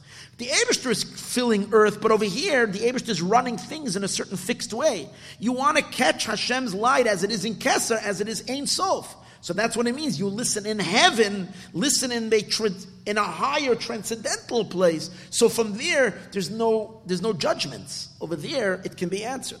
This is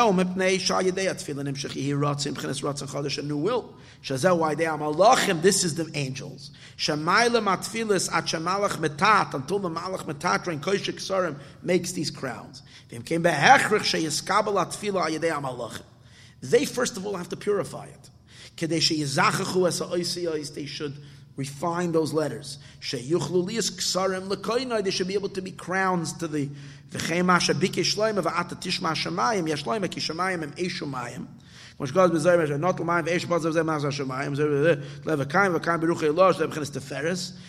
holding the Eish and the Mayim and Shemayim together? Teferes.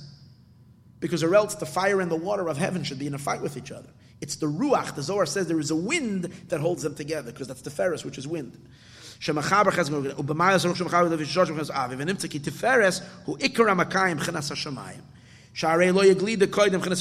they didn't get firm, the heavens, before that wind. This is what brings a Keser. Because you want to get to the Teferes, which Teferes is rooted in Keser, and from there you want to draw down. Even though based on Chachma, there's no suffering without sin. The Gvura should be sweetened. A new will should come from the crown. The Nimtza comes out. Even though God's glory fills the entire earth. Meaning the idea of heaven. The main objective over here is we should get the Keser. There should be a new will. Okay, we're almost done. Even though the elevation of the prayers is through the angels, that's because they're spiritual. But we still find the quality of man. The malachim have a quality that they're more spiritual than us. That's the quality. So they're able to refine it. But we have a much greater quality than that we include everything. They're just individual creatures. A malach can do two things. A person can do many things. Completely different. That's the quality of man over animals. Animals are one-track minded. Because animals come from malachim, and malachim are one-track minded. The face of the lion, the face of the ox, the face of the eagle. The person is included all the levels. By the way, we're not finishing this whole thing because I finished already the end last week. I'm just so it's not so much that you think it is, it's less, because this is part 2 of a mimer that I taught last week. You're wondering, last week was Wednesday night I gave the shir instead of 2. Only the human was created from the upper and the lower. All creations are not this way. All creatures only have one midah.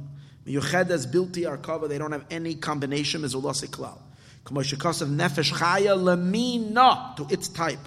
Oif kanaf lemineu, a winged bird, its particular type. V'chein,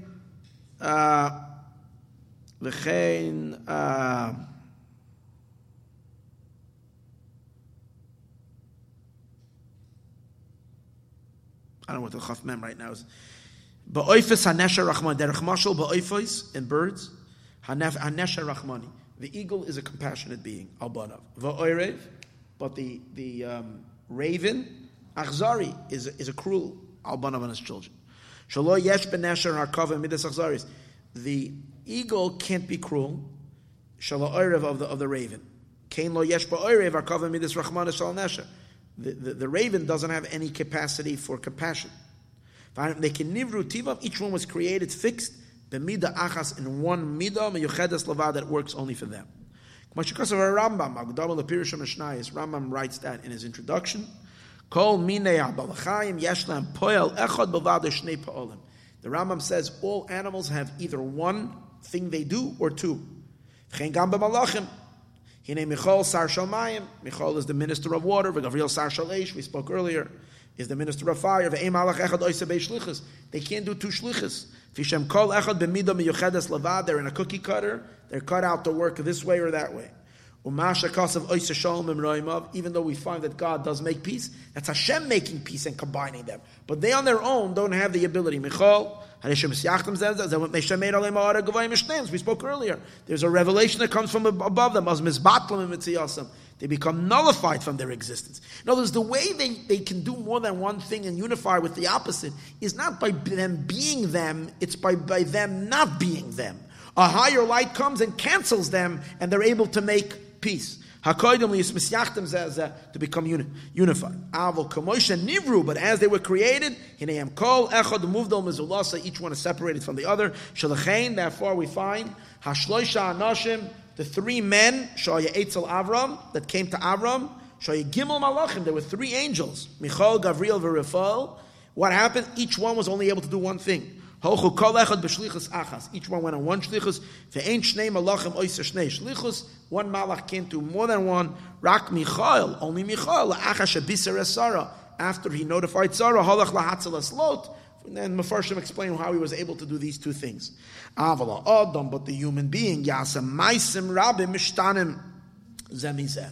A human being might be physical, and in that sense we're very limited, but on the other hand, we can do in a whole entire scope. Today we can be kind, tomorrow we can be strict, today we can be happy, tomorrow we can be sad, and we can be this mood, this kind of all. A person is entire zoo. You got the entire zoo inside the person. All the opposites. We see in a human being.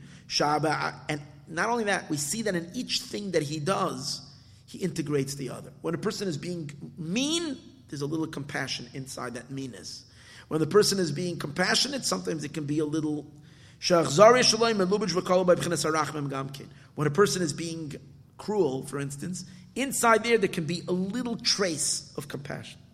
Al derech mashal, for example, ava makes benoi, a father who's beating his child. And he etzem akar, when he's beating him, he's being cruel on him. But it's laden with love. Because if he holds back the whip, he hates his son. But if he loves him, he gives him rebuke. This itself that he's rebuking him, inside of it is love. And the mercy that he has mercy on his sons, not to allow him to do whatever his heart wants. That's why he's being tough with him. And the real reason is, why is the human different than all creatures? Than all creatures on the face of the earth, is because above there's three levels.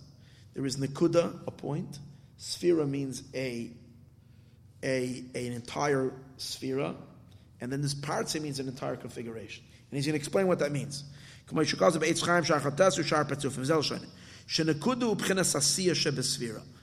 actualization of every sphere is called a nekuda. That is, if kindness, it's the doing of kindness. Executing kindness is called nekuda. A parza, a sphera, is that there's not just you're doing kindness, there is the emotions of the kindness, there is the intellect of the kindness, there is all in entire, there's chesed, sheb chesed, gevura sheb chesed, the malchus of the chesed, that's the action of it, the actual giving, that's tzedakah. There's the feelings of it. There's the netzach sheb chesed. I have obstacles. I'm gonna be victorious and make sure I'm gonna do the chesed. Right? So it's the sphere nikra kamosha sphere shlema ma'abi yasheba. The sphere is when the sphere has not just asiya, but the sphere has also the Yetzirah element, the Bria element, and the Atzilus element of the sphere. Upartzuf, and what's a partzuf? Is when you have all these 10 spheres, each sphere which has all the 4 worlds of it, all of them combined together, you get a whole partzuf. Who keshe yut spheres, all the 10 spheres, the whole sphere mehem, and each one of them, shlema, is complete, ma'atzilus bri, yetzirah and asiya, at kal nashayim. The human being is created from an entire partzuf. The partzuf is a configuration of all the sphirot unified together. All other creatures and beings are created from the kudot, from certain points, this point or that point, not from the configured entire thing. So the person is the only one who's koleles, he includes all embracing and all including of everything. But even Goyim also. Doesn't it say somewhere that the Goyim will go on all fours when Mashiach comes? No, it doesn't say that. V'hine never says that. I don't know where you took that. V'hine kol abnivroim hem tzva shamayim. Now all creatures, which are the tzva shamayim, hen malachim, which are the malachim, the hen tzva aretz, whether the entities on earth, hainu b'chinas the tzach dom and tzamei achai, kulam em b'chinas hatoyu. They all come from toyu. And in toyu there was only nekudot, points. Shehu b'chinas nekudes lavad. L'chein kol ma shenesava malachim v'nevrom debiyah. They were all created. Kol echad umuvdom mezulasei bilti herkot b'chinas echad mezulasei. They don't have any combination one with the other. Eloi keina adam, not man. Shehu b'chinas adam sha'al akisei. He is the person that's on the throne from the world of Tikkun. We said before, Ma. So that's the entire parts of. Sha'ol of them are Nasa Adam. Hashem said, let us make a man. Bitsalmeinu kidmuseinu, like us, which means the entire configuration. Ubetzalam alakim asam es Adam. Shu b'chinas Tikkun from Tikkun. Shebetikun, that's the chiddush of Tikkun. B'chinas eskalalos miyut spheres. You have all the spheres integrated one with each other. V'chol sphera kalula ma'abiyan. Each sphere has in it all the Atzilus Bri Yetzirah and Asiya of it. Shezau b'chinas hashleimus. This is the perfection. Lechein tivoy gamkein murkav. That's why the person's nature is also integration. Shebachzariya shaloi murkav tachlis hatoy v'chesed. That he might do an act of cruelty, but inside of it, it's enclosed goodness and kindness. V'arachmim v'kanal. There is a blend. B'mashal shemetnei rachmanusa al benoi, because he has mercy on his son. Kerachem aval bonim, mercy on his children. V'goydel avasei olav, and his great love to him. Ma'oyer b'chinas gevura shebechesed. He's strict with him, but it's chesed. Shaboy lahakas has been to beat his son b'shevet musar with a whip of rebuke. He should go in the good path and in the right path. If he holds back and he doesn't punish his son, he hates his son. He shows that he doesn't care about his son. Just like we explained the difference between the Adam and other creatures, in an Adam himself, there's different type of people. There are people that are more extremists, and then there are people that are all-inclusive. And Adam, the name Adam, is referring to a person that is an all-inclusive being.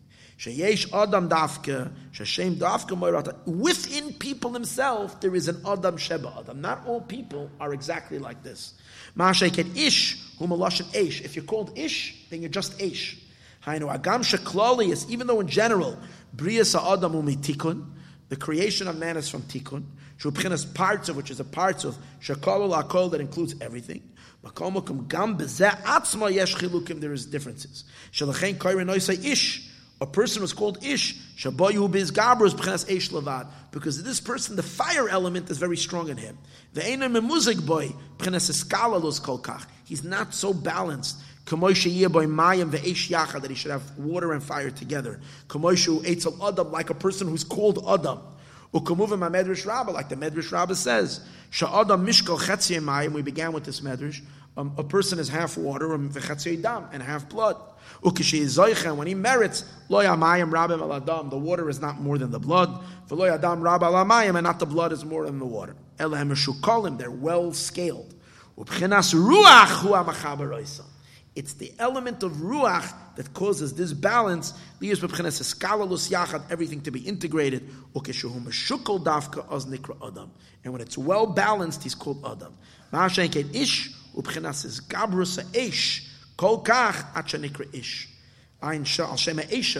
called Ish because the fire element is very intense. That's why it's called Ish. So he's an extremist. You have to say that there are tzaddikim who were Adam. And I think the Alter Rebbe that's because he was Adam. He's from the world of Tikkun. Everything is in him, all inclusive. Bechlal Chabad demands this all inclusive-ness. Miftzayim, Chasidus, this, that, everything. It's all inclusive. You don't find that. You look in other Sfarim, you see that they have one akudah, that's their thing. And the Rebbe wanted everything, and Chabad wants everything. And then, because it's from the world of Tikkun, which is the ultimate inyan of Eskalos of Adam. And this is the idea of a nega, is when this Adam gets an imbalance, and the blood is more than the water. But it first has to be an Adam. If he's not an Adam to begin with, these things don't happen. Because the nega is showing that you have an Adam who is a little off. All right. This is the nekuda, but this all explains to you the main power in the person is the power of speech. Because the power of speech is rooted in this keser element of the person, which is the real power of the Adam that includes everything. And that power of speech is what distinguishes us from animals. And we should use that power of speech and shows us the potency of prayer, of how strong our speech is, to evoke from this ratzon and to bring down new will to change everything negative and bring about great positive change in the world and in every aspect. Oy vey.